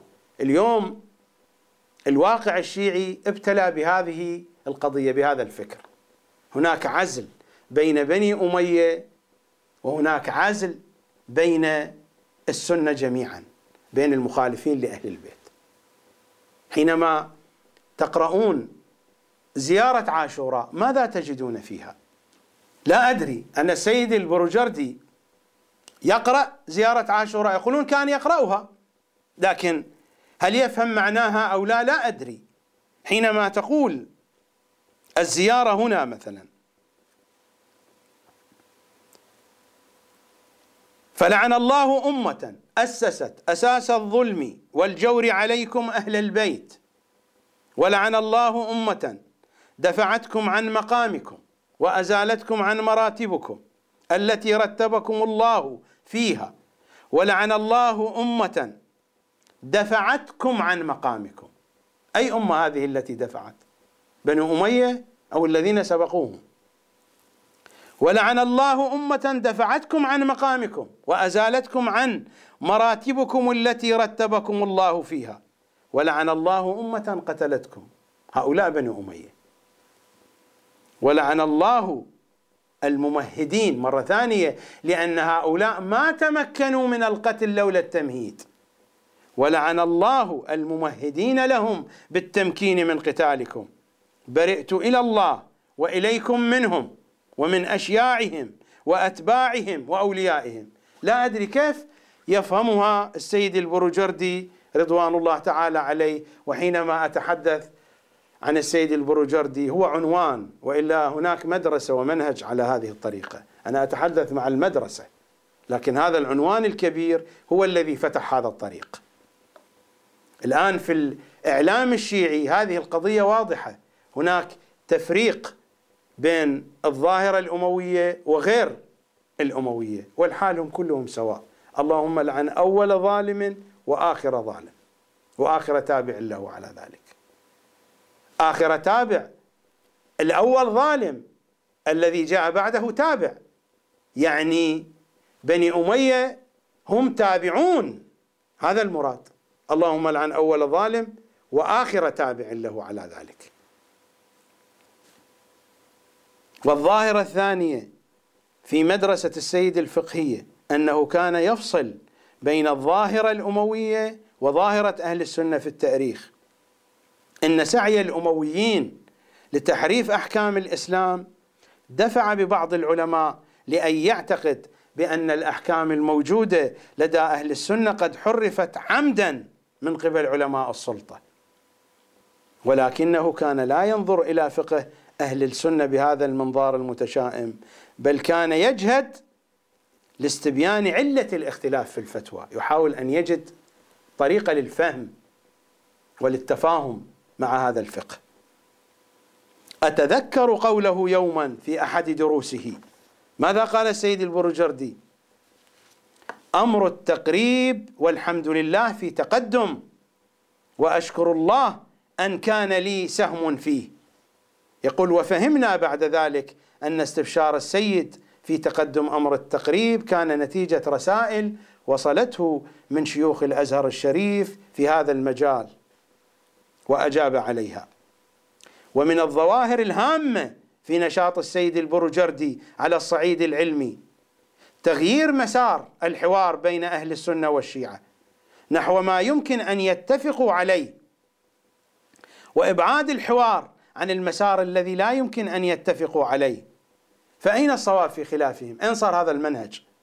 على سبيل المثال، لم أرى السيد الأستاذ يطرح مسألة الخلافة على الإطلاق في جلساته العامة والخاصة، في الدروس وفي خارج الدروس، لا يطرح قضية الخلافة.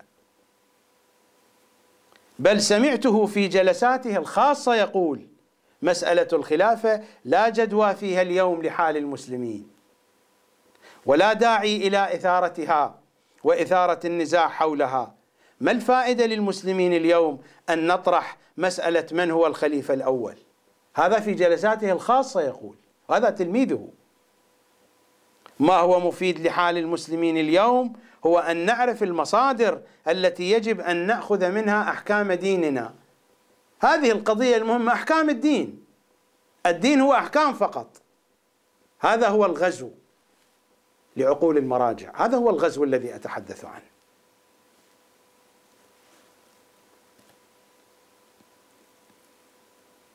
من هنا كان السيد يؤكد على حديث الثقلين، إني تارك فيكم الثقلين. أين هذا الحديث من هذه السيرة؟ أين التمسك بالثقلين من هذا الكلام؟ ما إن تمسكتم بهما، هذا هو التناقض. وهذه قضية موجودة، قضية موجودة في واقع النخبة الشيعية، يذكرون أحاديث لكن يعطونها فهما غير الفهم الحقيقي لها، وهذا موجود وسنأتي على أمثلة من ذلك. وأسست مناهج في الفكر وفي التفسير على أحاديث يعطى لها معنى غير المعنى الذي يريده أهل البيت، وتصبح المعاني الخاطئة هي البديهيات. كيف يمكن أن ينسجم حديث الثقلين الذي يبغضه المخالفون بغضا تاما ولا يريدونه مع هذا الطرح ومع هذه الأخلاقية؟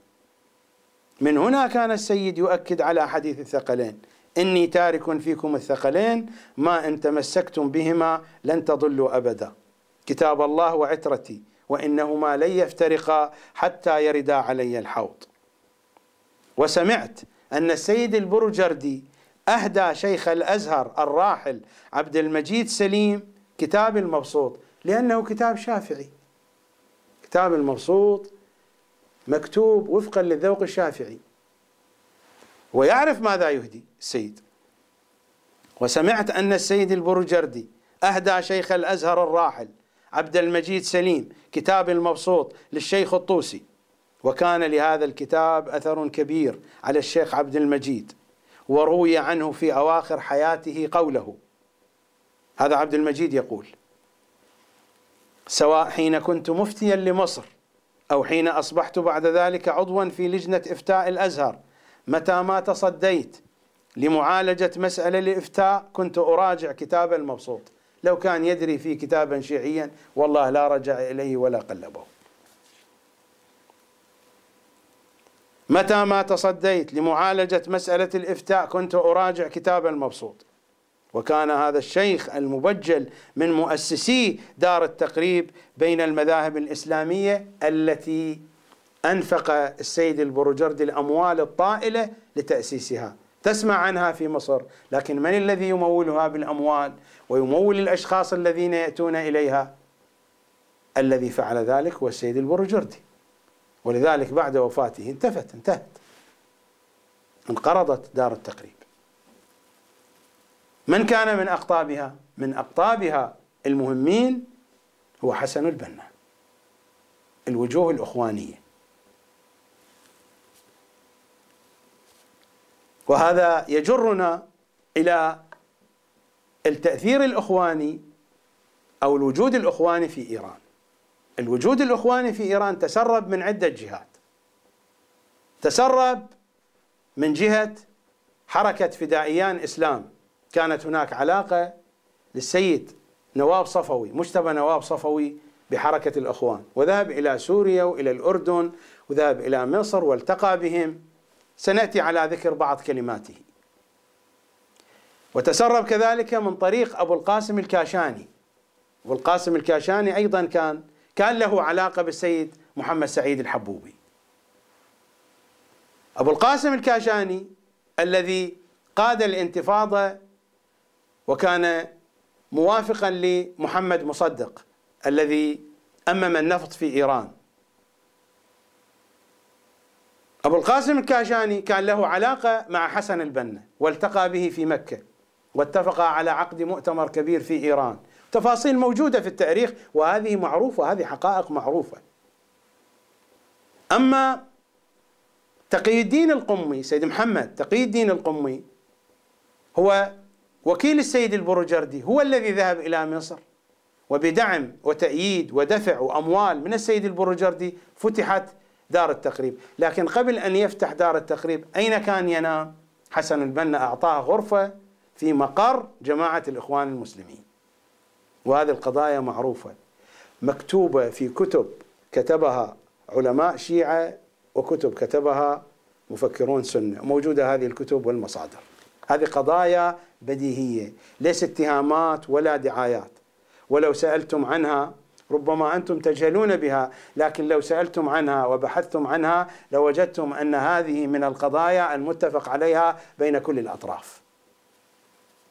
قد تكون خفية عليكم نعم، لكن الذين يعرفون التفاصيل يعرفون هذه الحقائق. هذه لا هي دعايات ولا كلام من الإنترنت غير معلوم من مواقع غير معروفة، ولا دعايات صفراء، ولا كلام صحف، ولا كلام ينقله فلان وفلان. هذه قضايا مثبتة ولها مصادر ووثائق وقضايا ثابتة 100%، متأكد منها كما أتأكد من يدي هذه، وعندي المصادر موجودة، وربما سآتي على ذكرها في هذه الحلقة إذا بقي شيء من الوقت.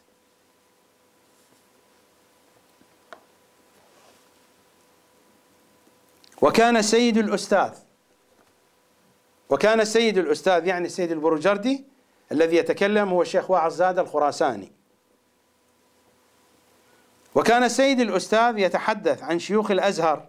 ذكرت هذا الكلام الذي نشر في المجلة، هو نفس الكلام نشر في المجلة التي نشرها المركز الإسلامي في لندن. أيضا نقلا عن الشيخ واعظ زادة خراساني وعن غيره من تلامذة السيد البروجردي، أنقل هذه الحادثة ينقلها واعظ زادة خراساني في كتابه حياة الإمام البروجردي. كنا في جلسة تنظيم كتاب جامع الأحاديث، ودخل السيد وهو منفعل ويقول: شخص ألف كتابا أهان فيه الخلفاء. معروف الخلفاء منهم الأول والثاني. شخص ألف كتابا أهان فيه الخلفاء وكتب اسمي في أول الكتاب، وعندما علمت بذلك أمرت بأن يجمع الكتاب وأن تحذف تلك السطور، وإلا فلا ينشر. في أي زمان نحن نعيش؟ وما أثر هذه الكلمات غير إيجاد العداوة والبغضاء؟ بل إنه أرسل إلى أحد مقلديه في أصفهان أن يتوقف عن عقد مجلس كان سيقرأ فيه أحد الخطباء وموضوعه سيكون حادا مذهبيا. مدينة أصفهان لا فيها سنة ولا كان فضائيات ولا نقل مباشر، يعني داخل الجو الشيعي. هو في أحد السنوات السيد البروجردي جمع المواكب والهيئات الحسينية في قم وقال لهم: من تقلدون؟ قالوا: نقلدك، لأنه كان هو المرجع العام في إيران. قال: إني أحرم عليكم ما تقومون به، ما تأتون به من الشعائر الحسينية. قام واحد وقال: يا سيدنا، نحن في هذه العشرة من محرم لا نقلدك. فسكت. ماذا يصنع؟ يجوز التبعيض في التقليد. فسكت. أنطقه سيد الشهداء صلوات الله وسلامه عليه.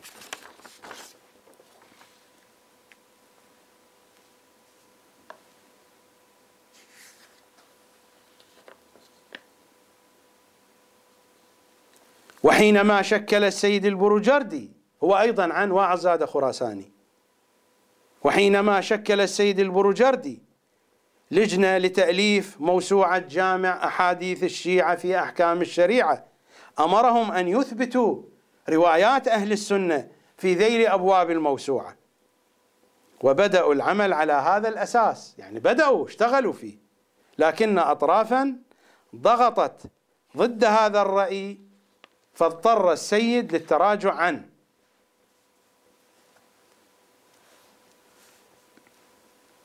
وكان يسعى إلى درج روايات أهل السنة في ذيل كل باب من أبواب كتاب جامع الأحاديث إلى آخره.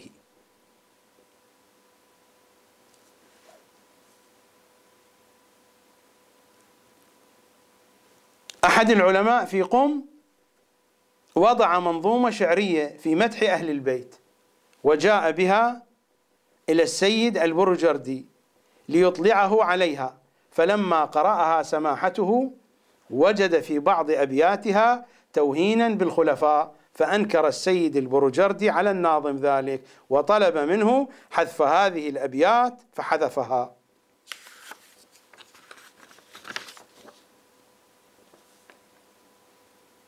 وقدم السيد البرجردي أكبر دعم مالي لدار التقريب بين المذاهب الإسلامية في القاهرة ولنشاط مؤسسها السيد محمد تقي القمي، محمد تقي الدين القمي. هناك مطالب أخرى موجودة قد يطول الحديث بذكرها، ولكنني أعتقد أن هذه النماذج كافية، لأن الكلام سيطول ويطول في هذه القضية. أعود إلى الأثر الإخواني في إيران، أخذ بعض النماذج من ذلك. مثلا علي شريعتي في كتابه التشيع العلوي والتشيع الصفوي تحدث عن قضية الوحدة بين السنة والشيعة، وأشار ماذا قال في صفحة 107: التشيع العلوي والتشيع الصفوي دار الأمير علي شريعتي.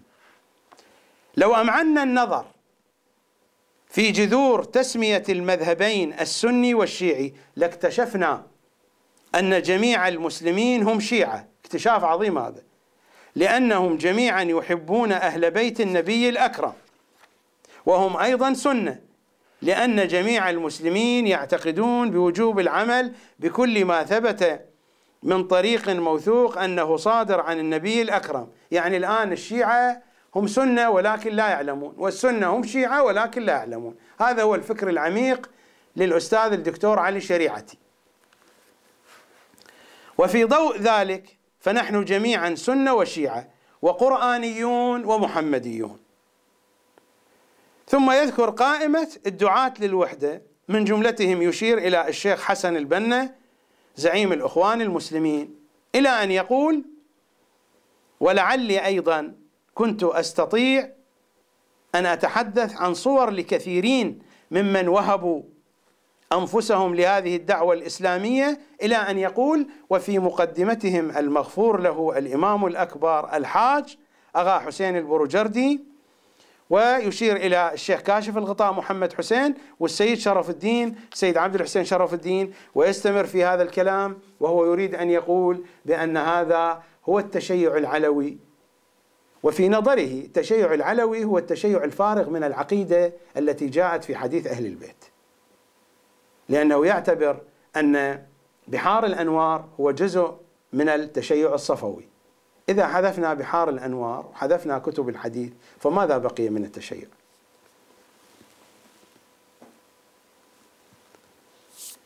هذا الكتاب إيران والإخوان المسلمين، عباس خاميار من أساتذة علوم السياسة، متحدث يتحدث كثيرا في القنوات الفضائية، رصد فيه العلاقة بين إيران والإخوان المسلمين في التسعينات، فترة التسعينات، يعني ما بين 1979 1990.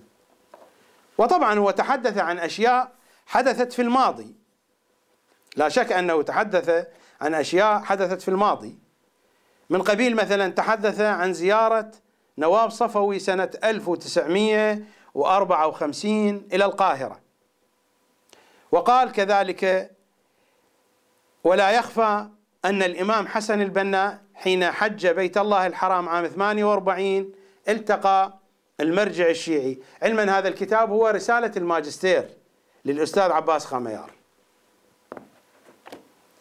ولا يخفى نواب صفوي سنة 54 زار القاهرة، ذهب إلى الإخوان المسلمين، ذهب إلى مقرهم، وهناك استقبلوه وأقاموا له احتفالا. وكان نشاط فدائيان إسلام في إيران شبيه بنشاط الإخوان المسلمين، وهو اختيار رؤساء الوزراء والمسؤولين. نفس العمل كانوا يقومون به، عملهم كان متشابها. ولا يخفى أن الإمام حسن البنا حين حج بيت الله الحرام عام 48 التقى المرجع الشيعي آية الله الكاشاني، أبو القاسم الكاشاني الذي أشرت إليه قبل قليل. ومن هنا تأتي استضافة البنا للشيخ محمد القمي، لأنه ينقل عن مصادر سنية يسمون، ومحمد القمي ليس شيخا، كان سيدا، سيد محمد تقي الدين القمي، وهو من كبار العلماء الشيعة فترة غير قصيرة في المقر الأصلي لجماعة الإخوان المسلمين. نذكر بالعلاقة الوثيقة التي كانت تربط بين الإمام الشهيد حسن البنا وبين الإمام الكاشاني الزعيم السابق للحركة الإسلامية، إلى أن يقول فضلا عن أن حركة نواب صفوي الفدائية في إيران كانت امتدادا لتفكير الإخوان. هذا الكلام ينقله عن راشد الغنوشي، الآن الشخصية السياسية الموجودة في تونس. وبلغت مودة الإخوان المسلمين، هذه الكلمة مهمة جدا، وهذا الكلام ينقله عن الدكتور حسن مكي، موجود في مصادر أخرى أيضا، ولكن هذا الكلام دقيق مهم، لأننا سنجد كلاما يشابهه بالنسبة للإخوان في العراق، لأن نحن نتحدث عن الإخوان في إيران.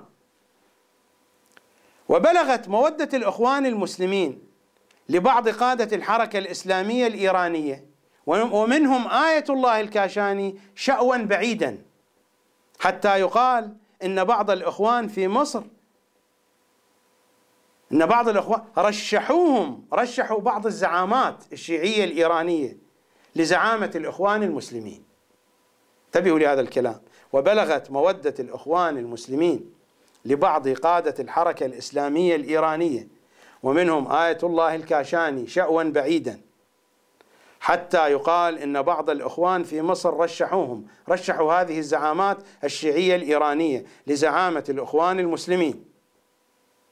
في 10 كانون الثاني 54 وصل نواب صفوي رئيس المنظمة إلى القاهرة للتنسيق مع الإخوان المسلمين والاستفادة من القاهرة وإمكانيات الإخوان في حركة مضادة للشاه. ويستمر في تفصيل الكلام.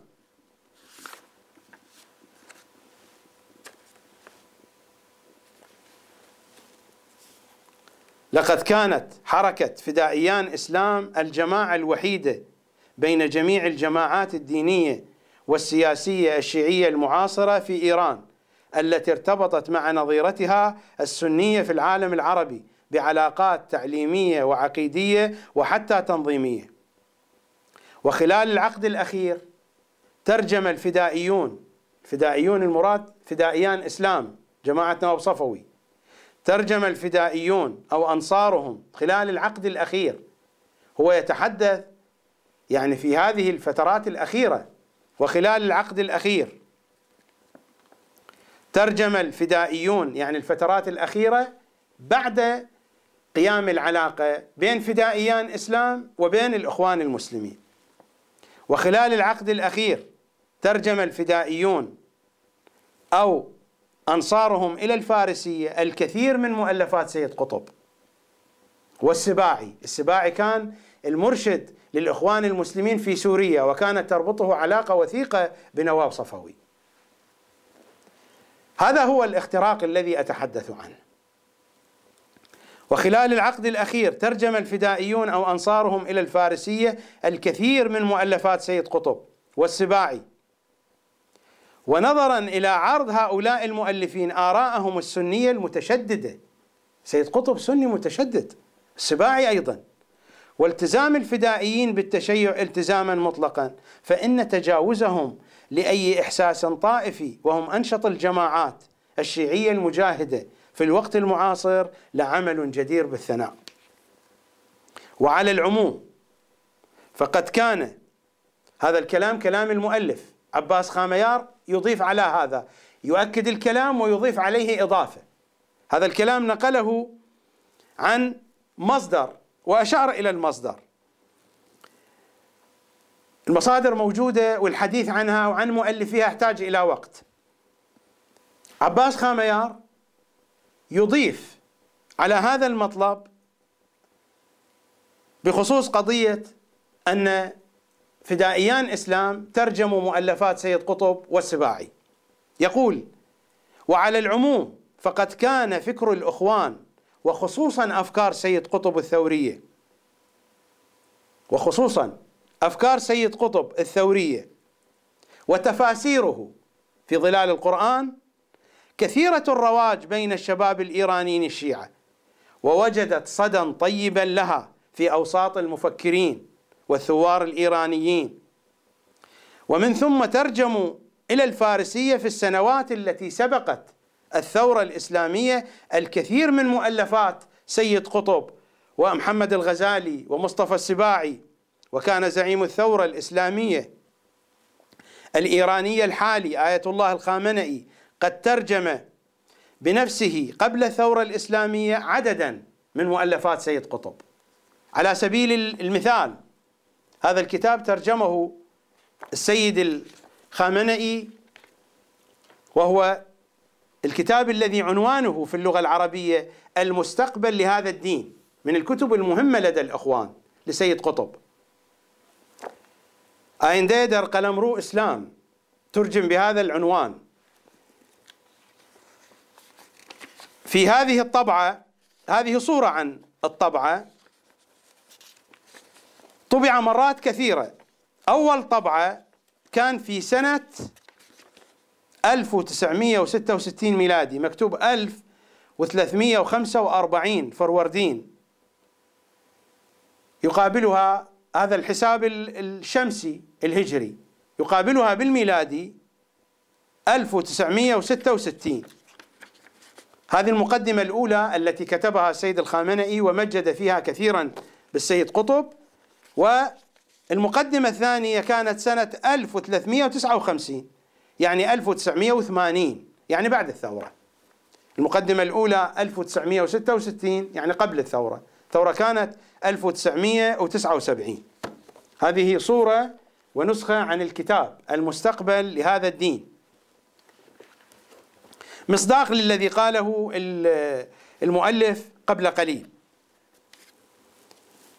ثم تحدث عباس خاميار عن تفاصيل الوفد الذي جاء لتهنئة السيد الخميني بعد انتصار الثورة الإسلامية، ودخل في تفاصيل عدة صفحات يمكنكم أن تراجعوها. من جملة الذين جاءوا عبد الرحمن خليفة زعيم الإخوان المسلمين في الأردن، المرحوم جابر رزق عن الإخوان المسلمين في مصر، المرحوم سعيد حوة عن الإخوان في سوريا، غالب همت من سوريا أيضا، عبد الله سليمان العقيل عن الإخوان في السعودية.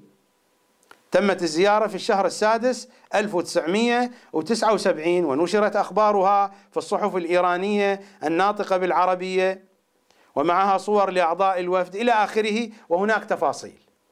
قد تكون هذه القضية داخلة في الأبعاد السياسية، أنا لا أريد الحديث عن الأبعاد السياسية، حديثنا في القضية الفكرية.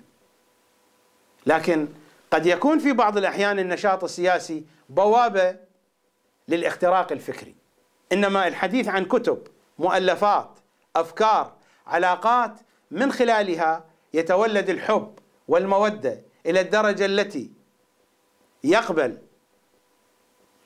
الإخوان المسلمون أن يكون هناك من القادة والعلماء الشيعة زعماء لهم.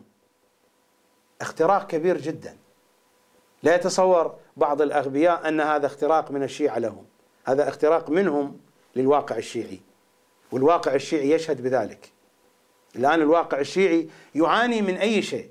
الواقع الشيعي يعاني من التأثر بالمذهب الحنفي والشافعي، من التأثر بفكر ابن عربي، من التأثر بالفكر الإخواني بشكل عام والقطبي بشكل خاص. وأنتم تلاحظون نحن لا نتحدث من دون وثائق، هذه كتب موجودة والوثائق موجودة، وثقوا هذه المعلومات دقيقة جدا جدا جدا، وهذه رسالة ماجستير. وبقية المعلومات أيضا موثقة وفي مصادر كثيرة جدا.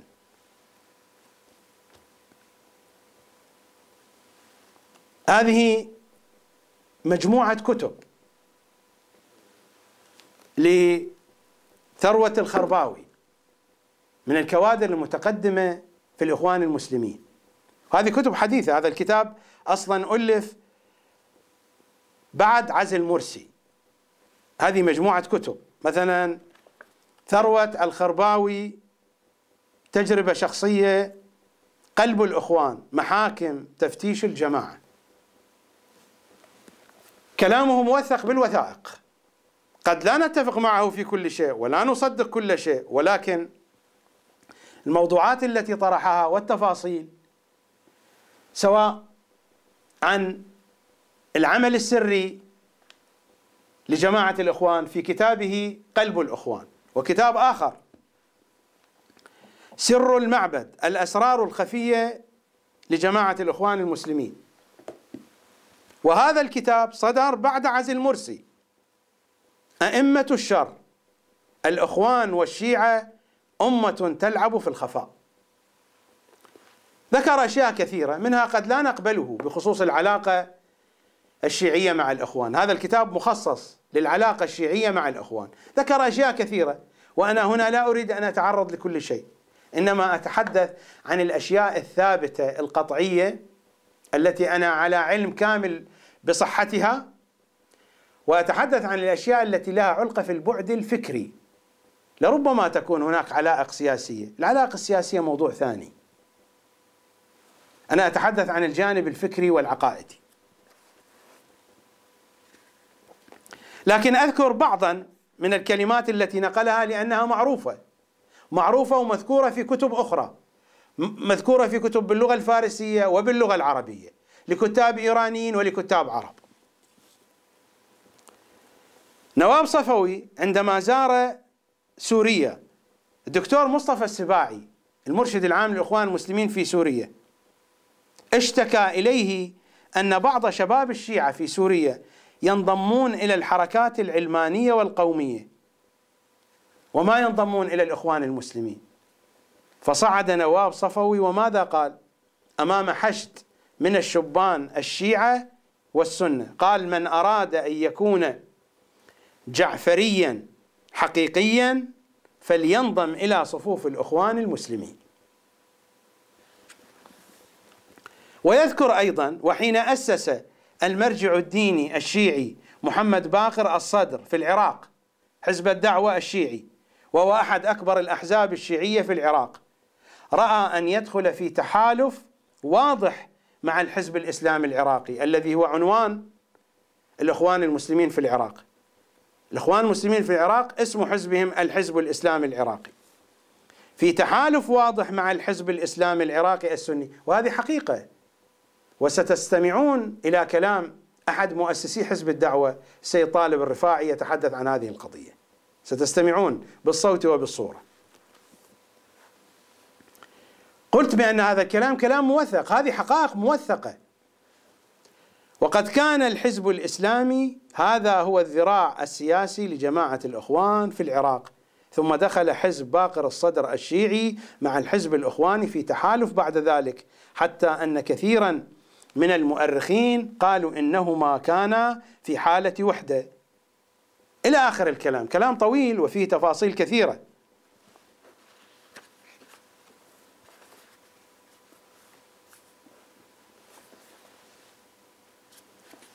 هنا بحث يكتبه السيد هادي خسروشاهي. السيد هادي خسروشاهي من أساتذة الحوزة، من رجالات الثورة الإسلامية، من العلماء البارزين، من المفكرين، ومن الذين أيضا تسنموا مناصب عالية في الجمهورية الإسلامية. في عام 2006 كانت قد مرت 100 عام على مولد حسن البنا.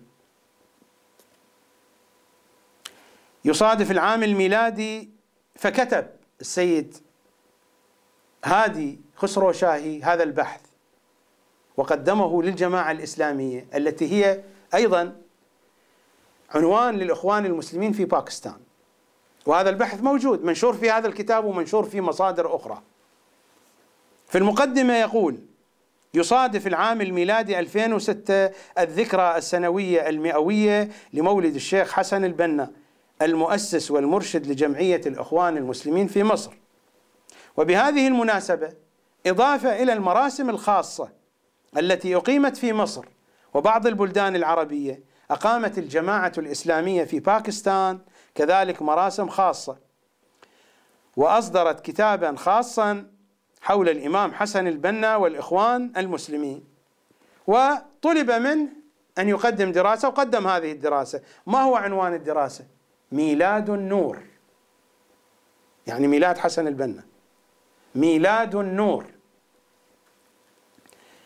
يقول فيها: كان الشيخ حسن البنا الذي ينبغي اعتباره بحق أحد الدعاة من أهل القبلة في عصرنا النموذج النادر للقادة السياسيين والمفكرين الدينيين الذين لم يألفوا التعب والملل في نشر وترويج الفكر الإسلامي ومعارفه. إسلام بلا مذاهب، نفس الفكرة الموجودة في تفسير الطوسي، في تفسير مجمع البيان، في تفسير الميزان، نفس الفكرة. وكان الشيخ حسن البنا مصلحا اجتماعيا وزعيما دينيا، وكان يشكل محورا لفكر وحركة مختلف الفئات والأطياف في المجتمعات الإسلامية والعربية، إلى أن يقول: وكان حسن البنا في الواقع شهيد دفاعه عن القضية الفلسطينية وكفاحه ضد المستعمرين، إلى أن يقول: وما زالت الشجرة المباركة، يعني الإخوان المسلمين، وما زالت الشجرة المباركة التي زرعها الشيخ البنا تنمو وتؤتي ثمارها. ويعتبر حسن البنا في التاريخ الإسلامي والعربي المعاصر أكبر شخصية إسلامية. هذا كله كلام السيد هادي خسرو شاهي، ولا زال ينقل لنا عن آية الله السيد رضا الصدر من علماء قم، شخصيات العلمية المرموقة المعروفة، وهو شقيق السيد موسى الصدر ومعروف من علماء الأخلاق. كان آية الله السيد رضا الصدر من العلماء المعروفين في الحوزة العلمية في قم. نجل المرحوم آية الله السيد صدر الدين الصدر والأخ الأكبر للإمام موسى الصدر، حيث كان يقدم دروسا في الأخلاق لطلابه في ليالي الخميس في بيته في قم، يعني ليس في مؤتمر، ودروس للأخلاق لطلاب الحوزة. وقد طبعت كلماته في تلك الليالي في عدد من المجلات. هذا الكلام يكتبه هادي خسرو شاهي في البحث في عام 1375 هجري، أي حوالي قبل نصف قرن.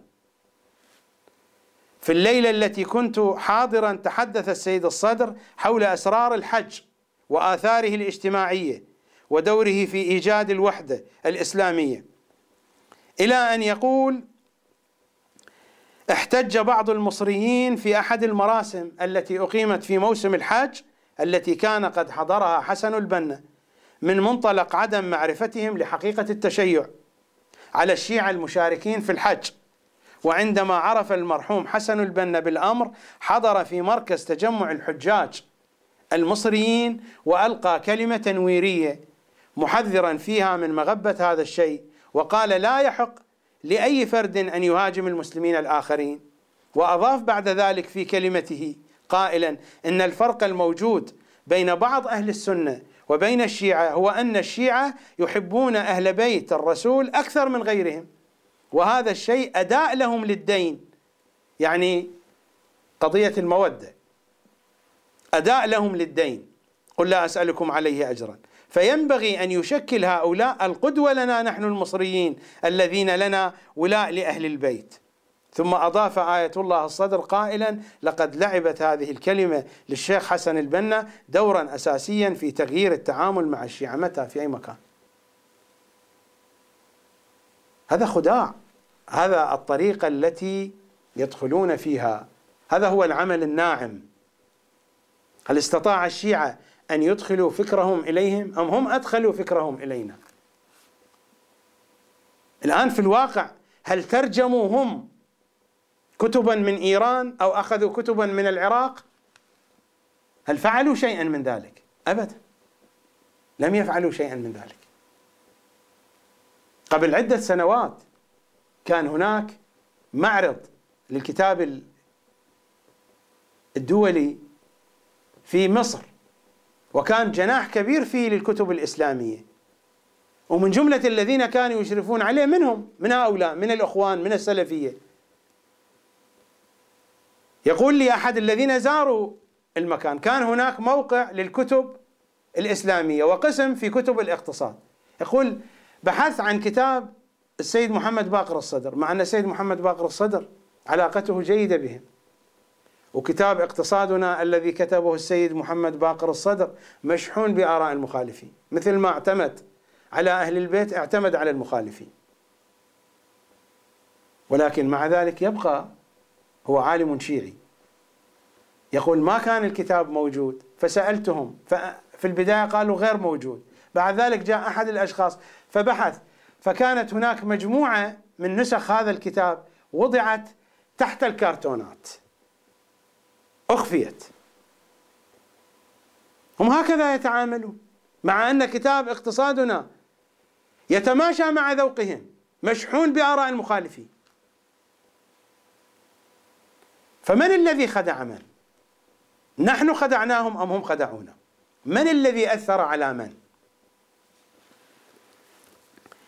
الموضوع كبير جدا، وهناك معلومات كثيرة أخرى أنا لا أستطيع أن أتحدث عن كل شيء، وبعض المعلومات أعرفها لكنني الآن لا أملك وثائق لإثباتها، وهي صحيحة ويمكن إثبات هذه المعلومات، ولكنني في هذه اللحظة الراهنة لا أستطيع إثباتها، لا أملك المصادر، غير متوفرة تحت يدي.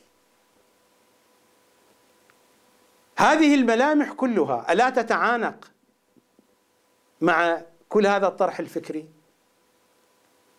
دار التقريب في مصر، هذه المؤسسة مؤسسة التقريب بأموال أهل البيت من السيد البروجردي وبعضوية حسن البنا، وبهذا التعاون وهذا التأثير وحدث الاختراق، وعن طريق فدائيان إسلام، وعن طريق فلان وفلان، وعن طريق الكتب المترجمة، وعن طريق أشياء كثيرة حدث الاختراق.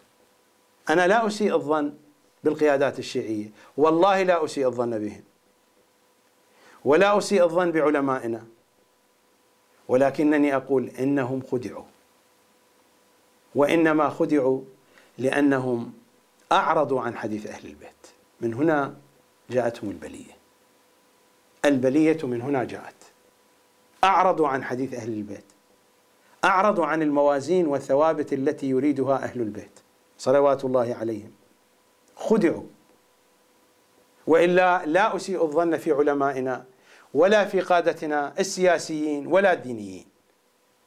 لا أريد أن أقول كما يقولونهم عني، قد يصفونني بالانحراف وبالعمالة، أنا لا أقول عنهم هذا الكلام، وهذه والله عقيدتي فيما بيني وبين الله، لا أصفهم بهذه الأوصاف، ولكن أقول بأنهم خدعوا، وهذا الاختراق مرض، لذا عبرت عنه بفيروس السقيفة القاتل، فإنه يأتي من جهات مختلفة، واستعملت كلمة فيروس لأن كلمة فيروس تعني الشيء المجهول. إن دبيب الشرك أخفى من دبيب النملة السوداء على الصخرة الصماء السوداء في الليلة الظلماء، وما الشرك إلا هذا. الشرك أنواع، وأخطر أنواع الشرك هو الشرك الخفي، حين تميل القلوب إلى جهة بعيدة عن أهل بيت العصمة صلوات الله وسلامه عليهم أجمعين.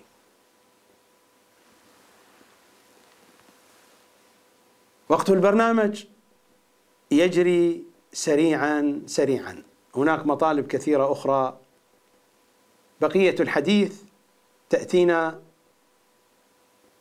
في الحلقة القادمة إن شاء الله تعالى.